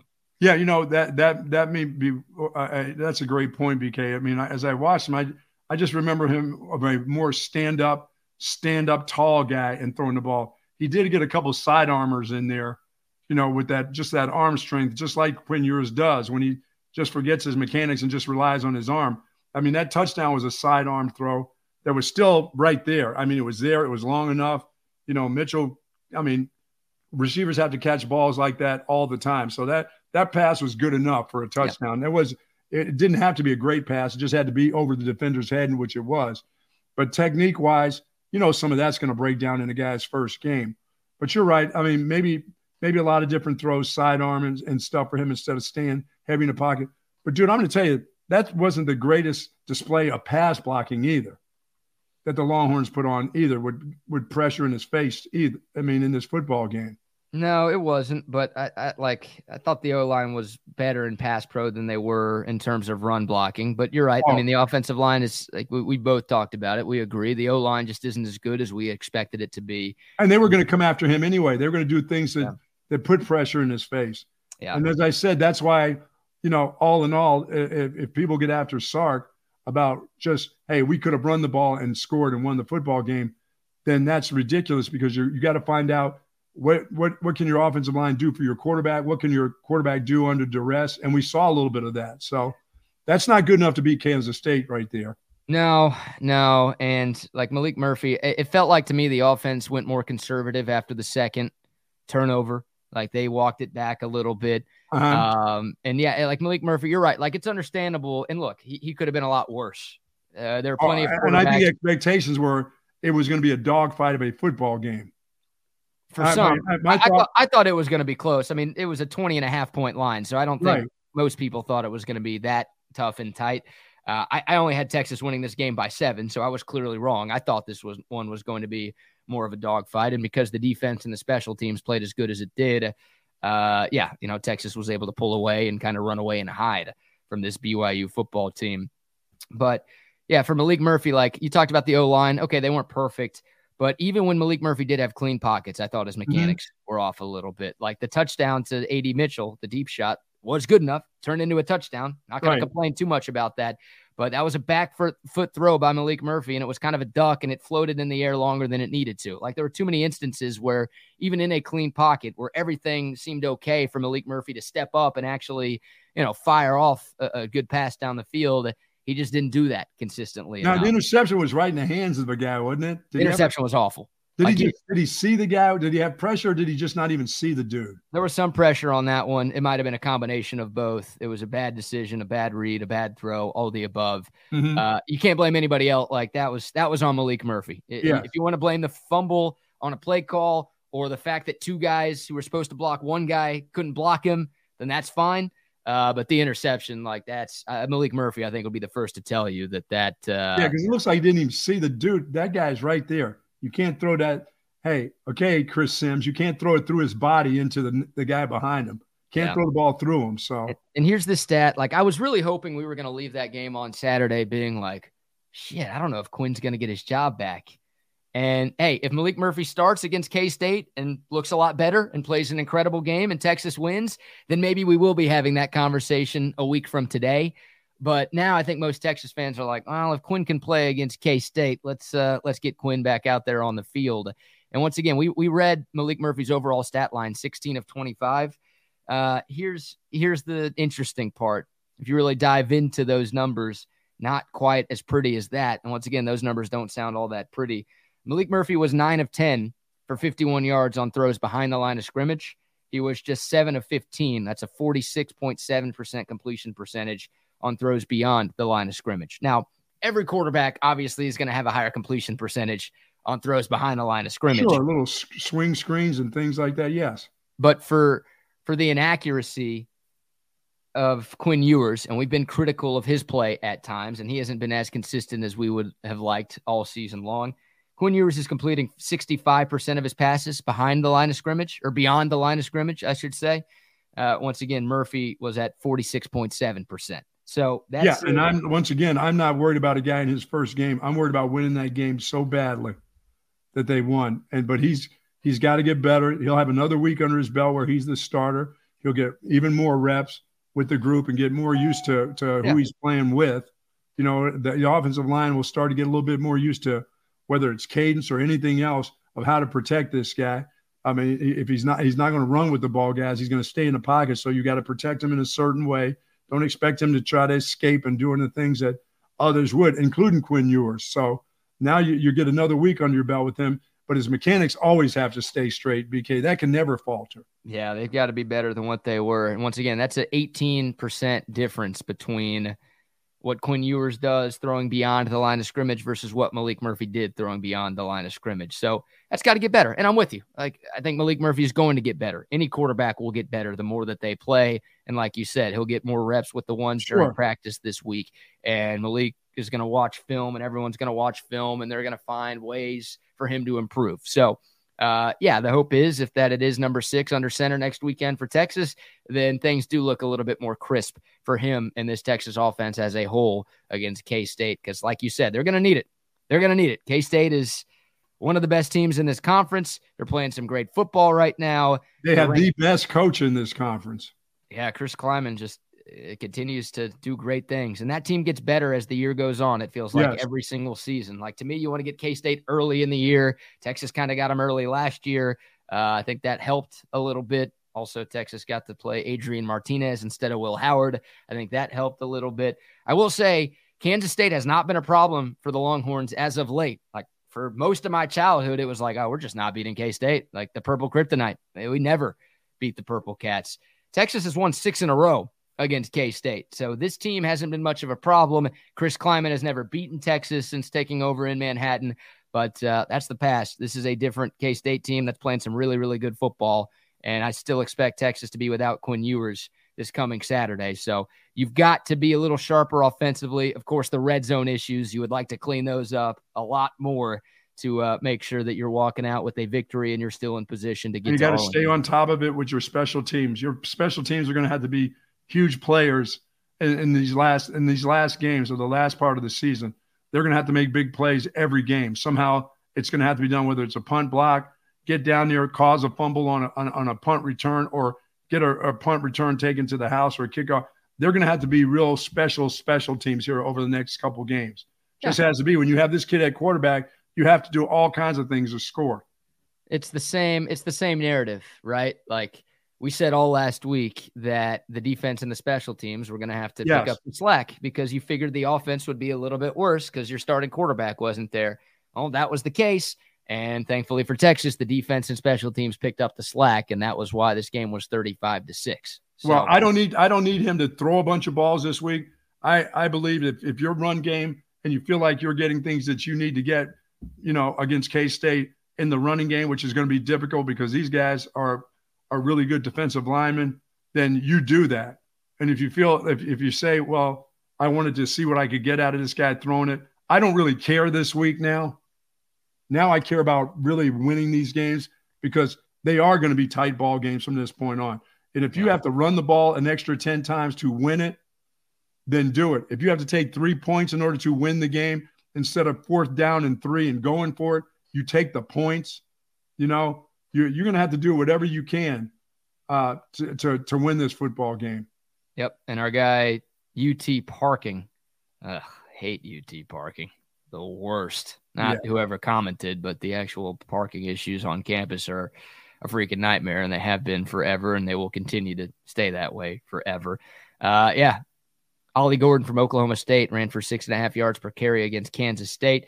If you can run it, I mean, that should be the game plan against everybody, but when you've got a backup quarterback out there, when you've got Jonathan Brooks playing as well as he is, that should be the game plan. Like, I'll be mad. Texas won 35-6, so I'm not that mad that Sark threw it on 9 of the first 10 offensive plays against BYU.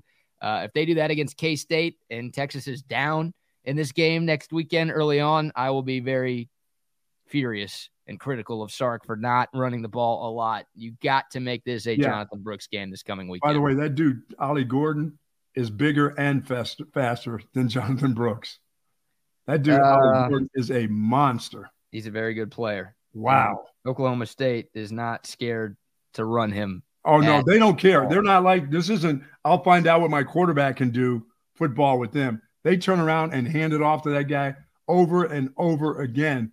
And there are times he takes himself out, BK. He doesn't do the tap the helmet deal. He just runs over to the sideline. They're ready to replace him, but he doesn't stay out very long.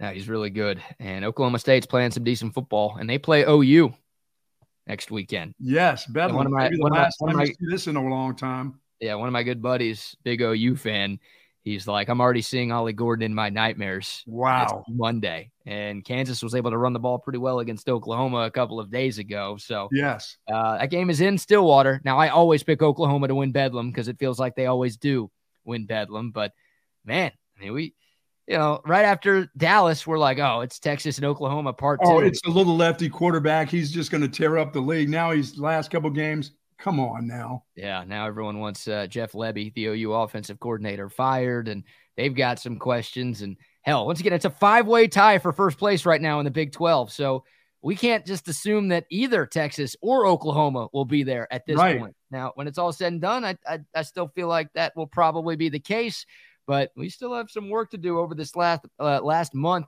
of the regular season to figure out exactly who's going to be playing at Jerry World. This conference is still far from the best in college football, but a couple of teams have turned things around to where, okay, this will be a little tougher and tighter than I think most people anticipated as the calendar turns to November. Damn, I wanted to play Oklahoma State this year. Now I'm looking at them, I'm like, I don't want to play that group. I know. You know who I do? I wish we could play Cincinnati, though. Those guys are awful. I wish we could play UCF, too. Those guys are also – they hit the wall, awful. Too, didn't they?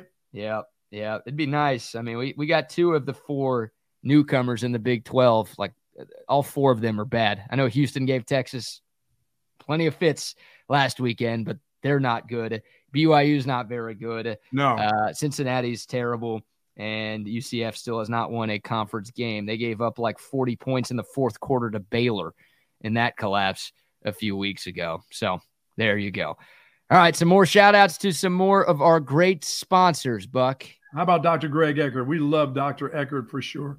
Over 28 years of service in the Austin area, 1,400 cases of restoring teeth, as I did in just 2 visits, folks. I had these beautiful veneers put in, and you can too. Now, if you're thinking of turning that frown upside down in one day with dental implants, he can get that done for you. And I'm telling you, you'll walk out of his office with a smile guaranteed. 512-345-3166. And if you've got some problems with your teeth, if you've got tooth loss that you may need to have something yanked out, how about extractions? How about if you've just got dental pain? Dr. Eckert is the guy that you definitely want to see for the holidays. You don't want to be running around there with a sore tooth, believe me, or problems or infected gums. Dr. Eckert will do general dentistry, tooth loss solutions, the whole work. How about this? Whitening, teeth whitening. Dr. Eckert does that also. But find out if you're a candidate and find out if he's taking on new patients, which he does all the time. 512-345-3166.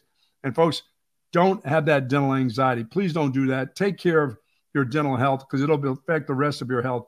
So when you get to Dr. Eckert's office, believe me, you'll sit in the waiting room. You'll be there for just a couple minutes. He's not letting you sit around for 45 minutes or so. Anna or somebody else from the staff will come in. They'll get you back in the room. They'll start talking to you, start prepping you about what you would like to have done, the smile that you want, the great feeling that Dr. Eckert and his staff can do for you, and he will make you feel great. 512-345-3166. He's our dentist. He needs to be your dentist also. Yes, indeed. Yes, indeed. And how about a word from our friends at Pest Wranglers? Pest Wranglers, Pest Wranglers, Pest Wranglers. What are you doing? I'm making a silly commercial like other companies so people will remember our name. But we're not like other companies. Anyone could see that from our 5-star reviews. But how will people remember Pest Wranglers? Well, once they try us, they'll never forget that we are the most effective, reliable, and affordable pest control company. I guess you're right. Pest Wranglers is the best at pest control, wildlife management, termite control. Pest Wranglers, Pest Wranglers. What are you doing? Hey, it couldn't hurt. Pest Wranglers, 512-670-7808, or find us on the web at pestwranglers.com. Yes, indeed. Shout out to Pest Wranglers, 5-star review after 5-star review after 5-star review. We could tell you all about Pest Wranglers, but let other people, let the happy customers of Pest Wranglers tell you about Pest Wranglers. Their work is second to none. Speaking of second to none, greatblueheronfurniture.com. If you're looking for furniture that's second to none, go right there. If you're watching on YouTube, there's actually a link in the video description below. That's going to take you to the Texas Sports Unfiltered collection over there at greatblueheronfurniture.com. This stuff is gorgeous, stylish, comfortable, incredibly well built. I mean, this is the highest quality furniture anywhere in the world. This stuff is going to last you and your family decades, not years. This is not what you give little Johnny as he goes to his dorm room freshman year of college. This is living room stuff that you're going to be sitting on, and your friends and family are going to be sitting on, and they're going to be like, whoa, this is an amazing couch, or this is an awesome recliner. Where did you get this? greatblueheronfurniture.com. You could spice up and spruce up your house with a custom piece from them. And hey, if you use the promo code HOOK'em, you're going to get 15% off. That's right, 15% off. All you have to do is type the word HOOK'em. You can spell that, I think. That's all you got to do. Can you spell HOOK'em, Buck? Yeah, I'm good. I'm good with that one. Okay. I'm not good at math. No, you're not. We've learned down that. 21,000 units. GreatBlueHeronFurniture.com. They've got you covered. And yes, the Buck is down 21,000 units. Buck, we've gone 90 minutes in today's show, and I think this is a good thing. We haven't mentioned Arch Manning yet. Steve Sarkisian, and you won't be able to hear this because for some reason you're not hearing the audio, but I know our listeners and viewers will be able to, so I'm going to play this and then I'll explain it. But I think a lot of folks maybe thought Arch would play some in this game. Like last week, Steve Sarkisian kind of left the door open in regards to Arch Manning playing, and then he gave a pregame interview with Tom Luginbill where he really made it seem like, okay, Arch was going to get into the game at some point. He didn't play, even in mop-up duty. Even when Texas was up 35-6 in the last couple of minutes, it was still Malik Murphy as the quarterback for Texas. Here's Steve Sarkisian responding to a question about why Arch didn't play at all against BYU. I wanted to try to find a little more rhythm offensively. We just weren't into the flow that I would have liked. We could have had a chance in there. Maybe we could have punched a couple of those drives in where we got stopped inside the 5. But we didn't. And so to me, it was about making sure we have enough rhythm with Malik in there. So again, it's unfortunate. That's why I'm always hesitant on those things to say, yes, he's going to go in, because now I'm going to get called a liar that I didn't put him in. So I just felt like it just wasn't the right time today. So hopefully in the future we can do it. So Sark basically said that what he would always say, there was in the right situation. I didn't have the timing wasn't there. He just said he just said the offense wasn't in good enough rhythm. So I wanted to leave Malik out there to see if they could find some more rhythm offensively. And I don't know if I disagree with that. I feel like maybe on the last possession of the game, you could have gotten Arch a few snaps. Now he probably would have just been handing the football off anyways. Well, I thought at that 6-minute mark, that was the time he would come in the game. Yeah, that thing was still well in hand, and he could have had a drive or two that he could have got into the game. But I don't know. Sark doesn't like to play quarterback rotating deals. He just doesn't like to do that. If a guy starts a game, he likes for a guy to finish the game no matter what. He just has been that way, Yeah. He doesn't want to give anybody any thoughts of, oh, this guy had a really nice drive, he should be the starter next week. He doesn't like to play quarterback games. He doesn't like to do that. He doesn't want to put himself in that situation. Excuse me, Buck. Yeah, that was a criticism, I think, of some Texas fans with Quinn versus Malik, right? Yeah. It's like, why didn't you get Malik on the field more in mop-up duty in some of these earlier games so he'd have a little bit more experience instead of, all of a sudden your quarterback gets hurt and Malik's only thrown 8 passes this year and nobody knows what to expect. Like, people were mad at Sark for not getting Malik on the field, and I think people are like, well, you couldn't get Arch on the field for a series in this game. So I'm not going to complain about it too much, but obviously we don't know what to expect from Arch Manning at all. Yeah, that's a Sark thing, I believe, more than anything.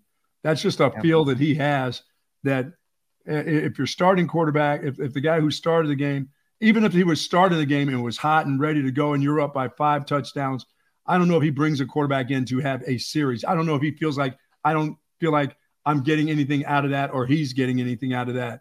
There's not enough tension. There's not enough stress within that. It's just turn around and handing it off or throwing a couple out patterns. It's just, he doesn't want the controversy. I just think that's just a part of his personality, that he just doesn't like doing that. And I think you're right. I think you're dead on. And I think a couple of people also on the YouTube comment line, I'm seeing Harry mention this. I'm seeing Jake say this. Like, you got the 4-game redshirt rule. Texas has 4 games left in the regular season. Right. Now, a bowl game and a conference championship game, like that all counts towards that 4-game rule. So, but maybe that was in consideration for Sark. He's like, there's 3 minutes left. Maybe I'll need Arch. Like, if Quinn's seriously hurt and Quinn's going to have to miss 2 or 3 more games, then I might need Arch, and I still want to redshirt him. So let's just keep him on the sideline and not burn up one of his 4 games for that redshirt rule. Maybe that was a part of it as well. Like, I don't think. Yeah, because I don't care if you're in a championship battle and Malik Murphy starts to play poorly, and you're still in the thing to try to get to a championship. I'm playing it. I'm not worried about redshirt anything. Yeah. I'm trying to win the game. If the next guy up can win me a game, and with the kind of defense that I have, I know he's got to play. Yeah, you're right. It's the same conversation that we had last week. Like, we wanted Malik Murphy to play well enough to where the only time Arch Manning played was in mop-up duty. Right. Arch Manning didn't play, but Malik Murphy played well enough, and the defense and the special teams played well enough to where Texas didn't really have to consider And those making groups will have to do, excuse me, those groups will have to continue to do the same thing, BK. Yeah. But it's the same thing next weekend. Like, if this game is actually close and K-State's offense is able to put up more points, and there are plenty of reasons to think that they will. Yes. And Malik Murphy's turning the ball over a couple of times, and instead of Texas being up a couple of touchdowns, they're down a couple of touchdowns, then, yeah, to hell with the redshirt rule. You got to put Arch Manning in to see if he can go win you a football game. That's right. And keep you in the championship hunt. You're right. That's it. I mean, you got to win all of these games to guarantee yourself a spot at Jerry World in early December. So, yeah, it didn't matter on Saturday. Once again, Malik did enough, and everybody else did enough to where that wasn't a conversation on the TV broadcast, and there weren't a lot of Texas fans being like, "Where's Arch? Why isn't Arch out there? We need to make a change here." But it's the same narrative that the head coach really doesn't want to have any of those conversations about the quarterback. He would much rather not have to talk about it. Nobody does. I think that's his personality, though, more than anything. About he could have very easily came in for the last two series and been okay, but I don't think he wants any of that. Well, Arch came in and really played really well on the last two series. He threw some nice completions or handed the ball off nicely. They went down there, scored a touchdown. I don't think he wants any of that floating around right now. No, I'm with you. I am with you. So Texas gets the win 35-6. We will hear more from Steve Sarkisian later today. He's going to have his game week press conference, continuing to recap the BYU game, and, of course, starting to preview this K-State game, the biggest home game of the year for Texas. What else? What else do we want to hear from Steve Sarkisian? Well, what else do I want to hear since the Buck can't hear it this morning? What do you want to hear is right. What else do I want to hear? More on Malik Murphy, I guess. Here's Steve Sarkisian taking more of a deep dive into Malik's performance, really talking about how he was able to bounce back after the 2 first-half turnovers. How did he bounce back? Great. Again, they were a little unorthodox. Both turnovers were, quite frankly, unfortunate for him. The first one, we had a bit of a miscommunication, and we didn't get even a route from the receiver on the front side. And so now he gets a little bit of pressure, and that's some of the growing pains as a quarterback, is sometimes you got to eat the ball and take the sack and not just kind of try to throw it, especially when you're getting hit. The second one, we're in a max protection, and I think our running back and guard kind of run into each other, and we don't block the defensive end. And again, probably had a pretty good chance at a touchdown pass. And so that's some of the growing pains, is sometimes you got to eat it. Now, we got to execute better around him, but the way that he responded from both of those 2 turnovers, I thought were great. Malik's got really good composure about him. And I think a little bit was the guys wanted to play so well around him that sometimes you can try a little too hard. You're trying to make up for other stuff, and we just need guys to do their jobs and do their jobs really well. And so, but I was proud of Malik in the way that he responded. I wish you got to hear that one, Buck. Sark kind of diagnosed the 2 turnovers. He did mention what you mentioned earlier, that on that fumble, Malik's just got to eat it. It wasn't his fault. Yes. You had a couple of offensive linemen not do their job, and a BYU rusher ran free and was able to hit Malik Murphy way earlier than he should have. But he's like, yeah, Malik's got to eat that one. Then Sark said he responded well. Then he started talking about maybe guys pressing a little bit too much, right? Everyone wants to help Malik Murphy, and maybe guys were trying a little bit too hard, and that caused some of the problems. Then also Sark said that Malik did a good job responding from those 2 takeaways. Yeah, I'm just glad I didn't hear how he led the team. I mean, he ought to be able to lead. He's been around for 3 damn years. How he broke the huddle, that other bullshit. I mean, no, that guy's 3 years into the program. He should be able to break the huddle, lead the team. He should be able to make a mistake and bounce back at this level of football and do the things the right way.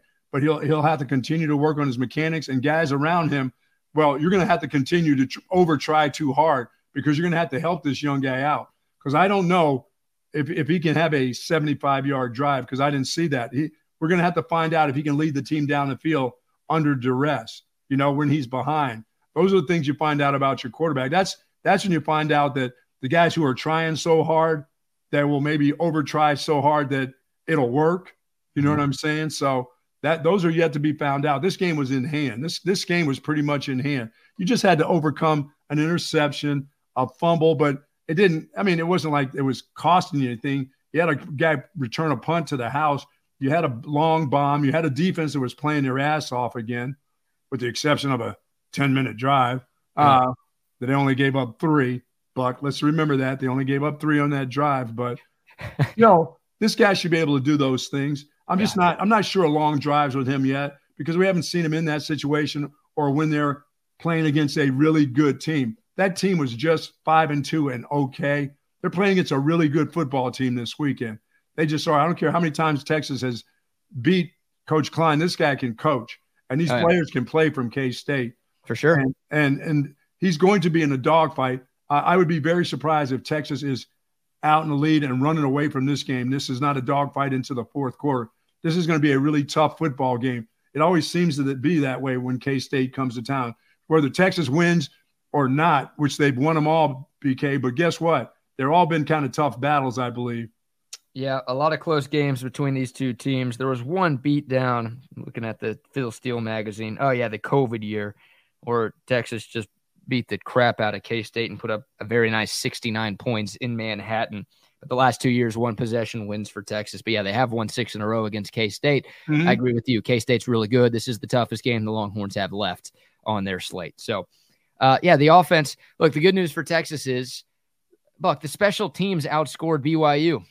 Yes. Like the Xavier Worthy touchdown, Texas special teams had 7, BYU had 6. So you didn't have to see a lot of Malik Murphy. Right. That's going to be a point of emphasis. That's the one thing that you're doing a lot of things really well, but that's one of the things that you do very well. So that has to continue every week to be something that you can score off of or get great field position with is your special teams. You can't just say, no, we're going to punt, we're going to return punts and just hope we get touchdowns or block punts. We're not. No, that's a part of what we do. And we're going to do those well enough that we can put points on the board for our team. Yep. Come on, pole assassin. Keep earning your keep. Keep earning your keep. So Malik Murphy, we haven't seen him. Once again, the Houston game, he came in, it was tied, but he really just handed the ball off a lot. Like he only threw it 2 times in that game against Houston. I will give him And we're credit. not the only ones. He understands he has to get better. Believe me, after that game, he didn't think, well, you know what? I really played well. I'm going home. I'm going out with my guys and, I really played well. Oh, no, he knew there were some things and a lot of things that he could have done better. Yeah, he's got to believe that. He knows he's got to protect that football. Like I said, if there was just a jailbreak and 11 guys came across and the ball hits you in the hands, you need to be able to fall down, cover that ball, and not let 11 guys take it from you. But you can't let that happen to you. You can't let that ball get up where you have one hand on it and then 2 guys hit you. No, you got to cover it up. You're not getting that off. He looked like he thought he was still going to get that little screen off. I'm like, no, dude, you're not getting this screen off. You got to protect it. They're already in your face. By the time you start coming back from the center on that snap, BK, by the time he took 2 big giant steps back and was ready to jump off that screen, they were already in his face. Yeah, he wasn't expecting it. And in real time, in the heat of the moment, he didn't make the best decision. So, like you said, learning experience. He'll get better. I don't have any doubt about that. The Texas offense, the good is that, Texas scored 35 points. Once again, 7 of those came on special teams. But the bad, the Texas offense was gifted a lot of short fields in this game. Texas had touchdown drives start at the BYU 8, the BYU 26, and the BYU 39. Now, hey, those were touchdown drives. That's good. Yes. Texas also, though, did not score on drives that started on the BYU 40 and the Texas 49. So Texas had some phenomenal starting field position throughout the game on Saturday because of the defense and because of the special teams. They had a ton of drives start in or very close to BYU territory. Unfortunately, they didn't capitalize as much as they could have. This game could have been 49-6. It could have been 50-something to 6. And can he take you on those kind of drives? Drives of, 30 coming out. Can he take you on 70-yard drives? Can he? Yeah, we don't really know. We didn't have to see that, which is good. That's how you take pressure off of a young quarterback. It's what we all talked about last week. And they did. You want short fields. Texas got short fields, and they scored on some of those, but they didn't score on all of them. Once again, this red zone, I don't think you can blame Malik Murphy for that because this red zone offense sucked when Quinn was the quarterback. So that's just the whole coaching thing, and that's just they got to execute better down there as well. But it's, the offense, there's still some questions, and there are plenty of reasons to just be a little bit nervous about what this group is going to do against a much better football team that they'll see. Do we know this? Was there a bubble type swing screen type deal to start the game off again? Yeah, there was. Yes. It was -2 again. Yeah, they did go to JT Sanders. It Oh! wasn't Xavier Worthy. They did call a different play on the opening play from scrimmage, but It was some sort of screen, some sort of quick screen out to that guy now. How was that start? How did that work out for the 12th straight game? -2? Awesome, too. Yep. Can we quit doing that? Can we just stop that? Two things. Take the defensive big butts and leave them on defense and let them play great defense like they're playing. Leave them out of the offensive game plan and quit throwing that on the first play. It's the first play. I know it. You know it. The American people knew it. And so did the folks from BYU. Everybody knew it. So that really did happen because I heard because, we were doing some stuff. I did hear -2. Like to start, I'm like, it had to be the screen. It had to be. Yep. The good news is Murphy bounced back and threw a nice slant to A.D. Mitchell when Texas was able to pick up a first down. Thank you. Before they ended up punting on that drive. But yeah, -2 to Jatavion Sanders on another screen to start the game. It did work. Time for Jordan Whittington to take one of those. It did work. It did work against Houston. They got a first down on the first play when they did that against the other Cougs. That doesn't always have to be the first play call, though. Can we do something else? No, we can't. We're going to do that, and you're going to like it. No, that's what I hate. And what are we going to do at the goal line? We're going to bring the defensive guy in it, and I'm going to have to like that, right? Even though I know exactly where the ball's going. I know he's going directly behind that guy. Oh, that's right. I forgot. We snuck him out one time, and he caught a touchdown pass. He became a celebrity, an offense and defensive player, Charles Woodson. He became that guy. And so we have to do it no matter what. He has to come in the game just to prove to us that it's going to work, right? Oh, God. It's going to happen again. He's coming in the game, right? Until they score in that play. They got to do something. They got to figure out the red zone, man. Sark is going to get asked about it again today. The goal line. The red zone, yes. But it's that deal, that 4 and 5 yard line going in. I know. They got stuffed at the 1. They got stuffed at the 3. They were 2 and 5, 2, 4, 5 in the red zone. We didn't see the Malik Murphy quarterback sneak that I was hoping to see. I still feel like you could just line that guy up under center, and he's so big that he's going to be able to pick up a yard or two if you just do the sneak or the tush push or the brotherly shove or whatever the hell you want to call it. Feels like that could work. Is that a part of their offense? I mean, is this now the quarterback underneath the center? I mean, is that to scare teams when you're really not going to really do it with them? Or has Quinn Ewers has he been underneath center? A couple of times. I mean, it's still like 95% of the time out of the shotgun, but we saw Quinn under center a few times, and we saw Malik under center a couple of times on Saturday. I've got no problem with that. You don't need to be in the shotgun on every single play. When it doesn't work, of course, you're critical of it, but these guys should be able to receive a snap from under center. There's no doubt. Like I said, they still should be able to get a yard for a first down or half a football for a first down, no matter who the quarterback is. Yeah. With this offensive line, but they're not as physical as you think they are. That's one thing. Mm-hmm. They just haven't played that way since Alabama. They've not played that physical brand of offensive line play. Not as much as we would have liked. No. All right. Let's give some love to a few more of our great sponsors, Buck, our friends at Texas Orthopedics. Love those folks. If you're seeking specialized orthopedic care and focus on orthopedic care, contact the experts at Texas Orthopedic. Their physicians offer comprehensive surgical and non-surgical orthopedic care for children and adults, spinal care, sports medicine, joint replacement, trauma care, rheumatology, and even more. Their goal is to get you right back into good health and give you that great quality of life that you deserve. Visit txortho.com. Texas Orthopedics, the largest independent orthopedic practice in the state of Texas. Once again, for more information, go to txortho.com. Yes, indeed. Yes, indeed. Shout out to them and shout out to the Altstadt Brewery. Oh, yeah. Had me a few Altstadt beers over the weekend, watching some college football, watching some NFL, watching some baseball, some basketball, some hockey. It's all still going on. The fun continues. If you need a great beer to accompany your sports watching, you definitely do. Make that Altstadt beer the best beer that's out there. This is award-winning beer, brewed in Fredericksburg, available all over Austin, all over Dallas, all over Houston, all over San Antonio. This stuff is liquid gold. One sip, and you won't go back to the other beers you have been drinking in the past. The seasonal Oktoberfest beer is in stores now. also on tap at a lot of your favorite bars and restaurants throughout Central Texas. Make sure you are getting yourself some Altstat beer. It's my choice of beer. It should be yours as well. Altstat beer, no impurities, no regrets. And a big thank you to Norman Watkins, former UT football player that came out last Friday out to Coverts. Thank you, Norman, for showing up, being there for us. We needed you, and you were there. A lot of people that, you try to get these guys. They're very busy. We understand that. We try to get others that are too busy or other instances that they just can't make it. But Norman made it for us, and it was good to see him. Yep. And the folks that came out, once again, they enjoyed it. Norman Watkins, the young man. They loved being around him, big smile on his face. My friends thought that he was just fantastic. A lot of people don't know these guys as grown men, members of out there society, fathers, husbands, the whole works. But when they meet some of these guys, it's incredible to have just spent a little time saying hello to them and them saying hello back. And they appreciate the people. They appreciate people that have seen them play football at the University of Texas, that enjoyed what they've done.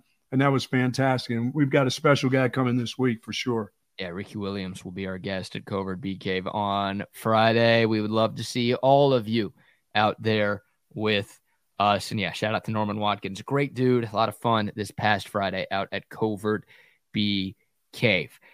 Texas is 7-1 for the first time since 2009. That's good. That's exciting.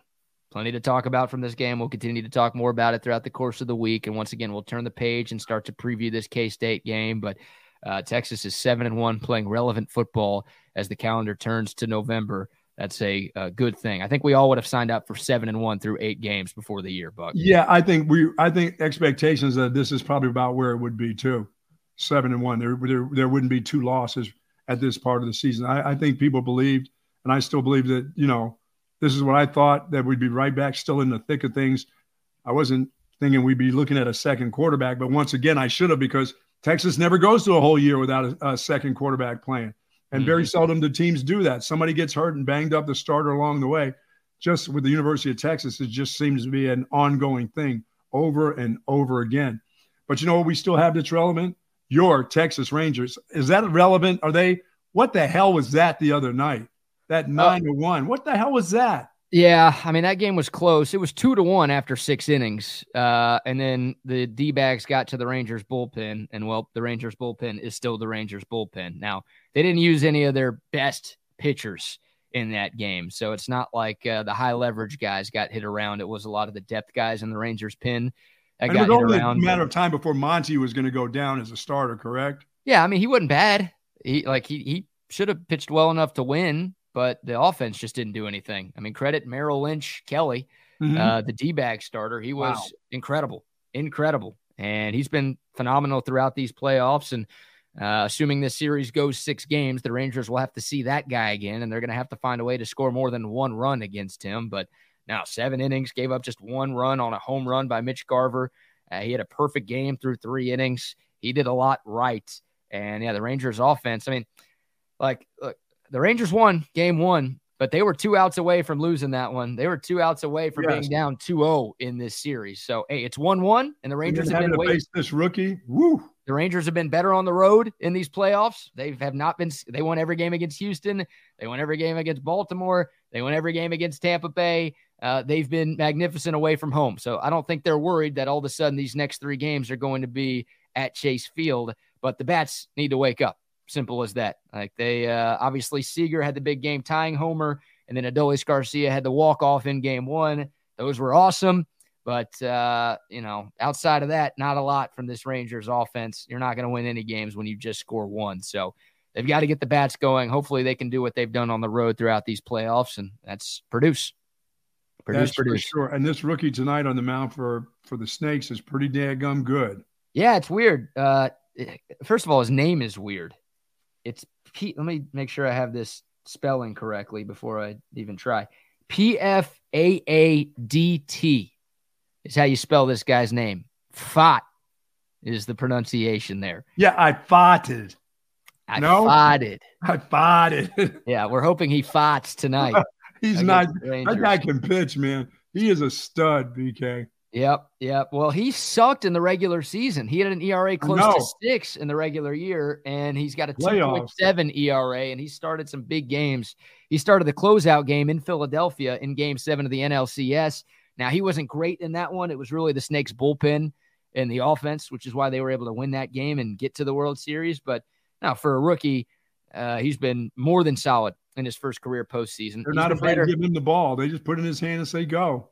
Yeah, they don't have a choice. And for the Rangers, it's Max Scherzer, who normally, Max Scherzer, future Hall of Famer against fat rookie. We need Mike Gundy here on this one to help us out. Thank you, Coach. Normally you're like, advantage Rangers for sure, but Fott has been better than Scherzer in these playoffs, so we'll see what happens. Still a rookie, World Series, tough spot for him. Once again, the Rangers Road Warriors 7-0 away from the Gilf in these playoffs. Hopefully they can find a way to get a win tonight. But yeah, this series, a lot of people are like, it sucks. Who cares about these two teams? They're not that good. Small markets, this and that, whatever. It's been pretty good through 2 games, and it looks like we're in store for a fun one over the next. Let me ask you this. All in all, for Malik Murphy, that start, you're okay with that as a starting point? A team that he just beat a team that was 5-2. Were you good with what happened around him, what the players did around him? Oh, for sure, especially the defense and the special teams, right? Okay. They were awesome.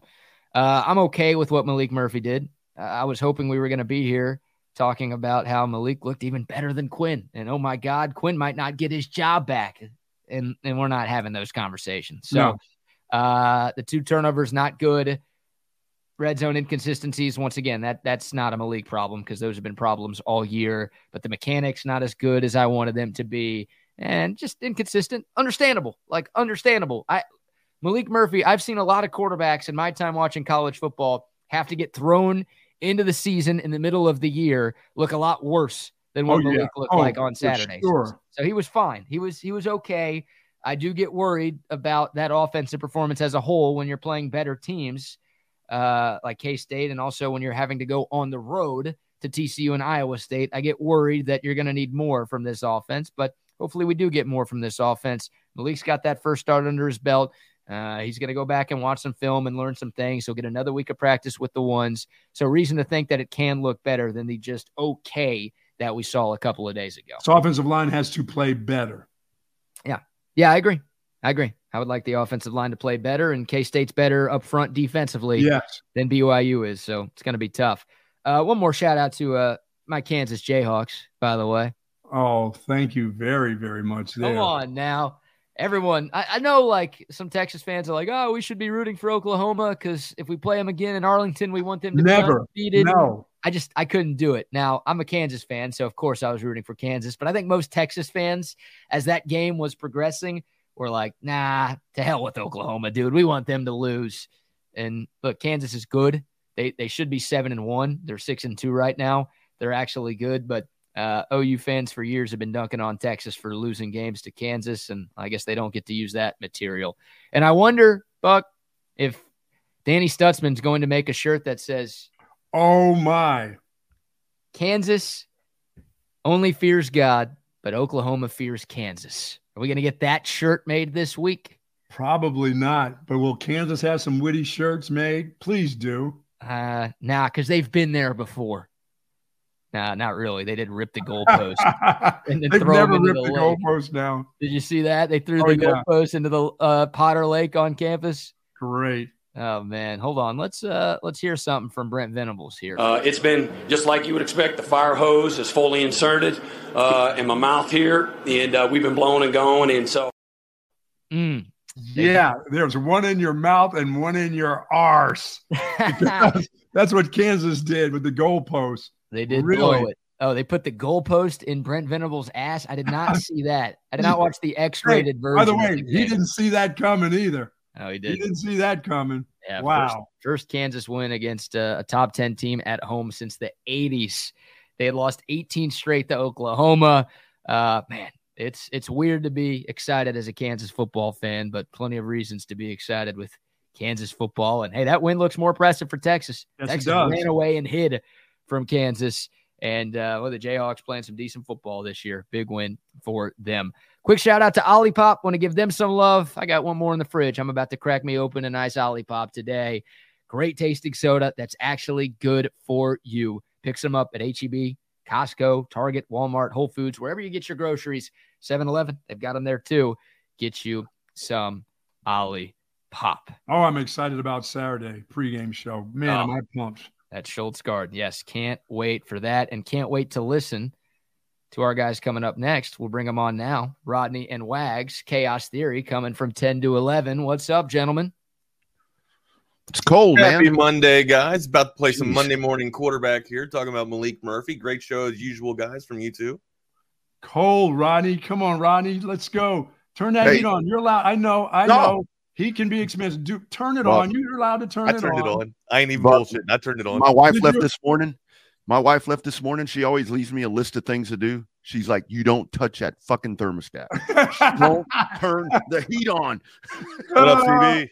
I told my wife tonight, I got a sweatshirt on. I said, I can make it here.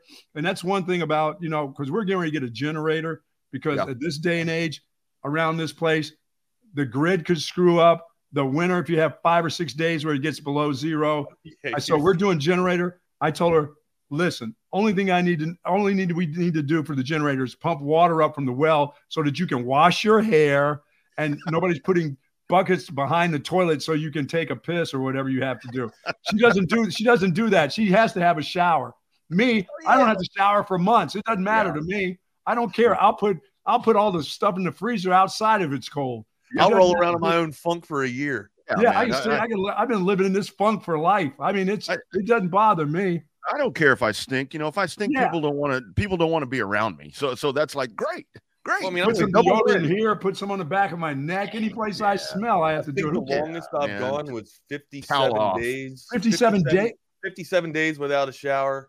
Oh, I used to have to scratch my hair to clean the dirt out, and then we'd take our K-bar and clean the dirt out from underneath our fingernails, and then scratch it again to get more dirt out of it.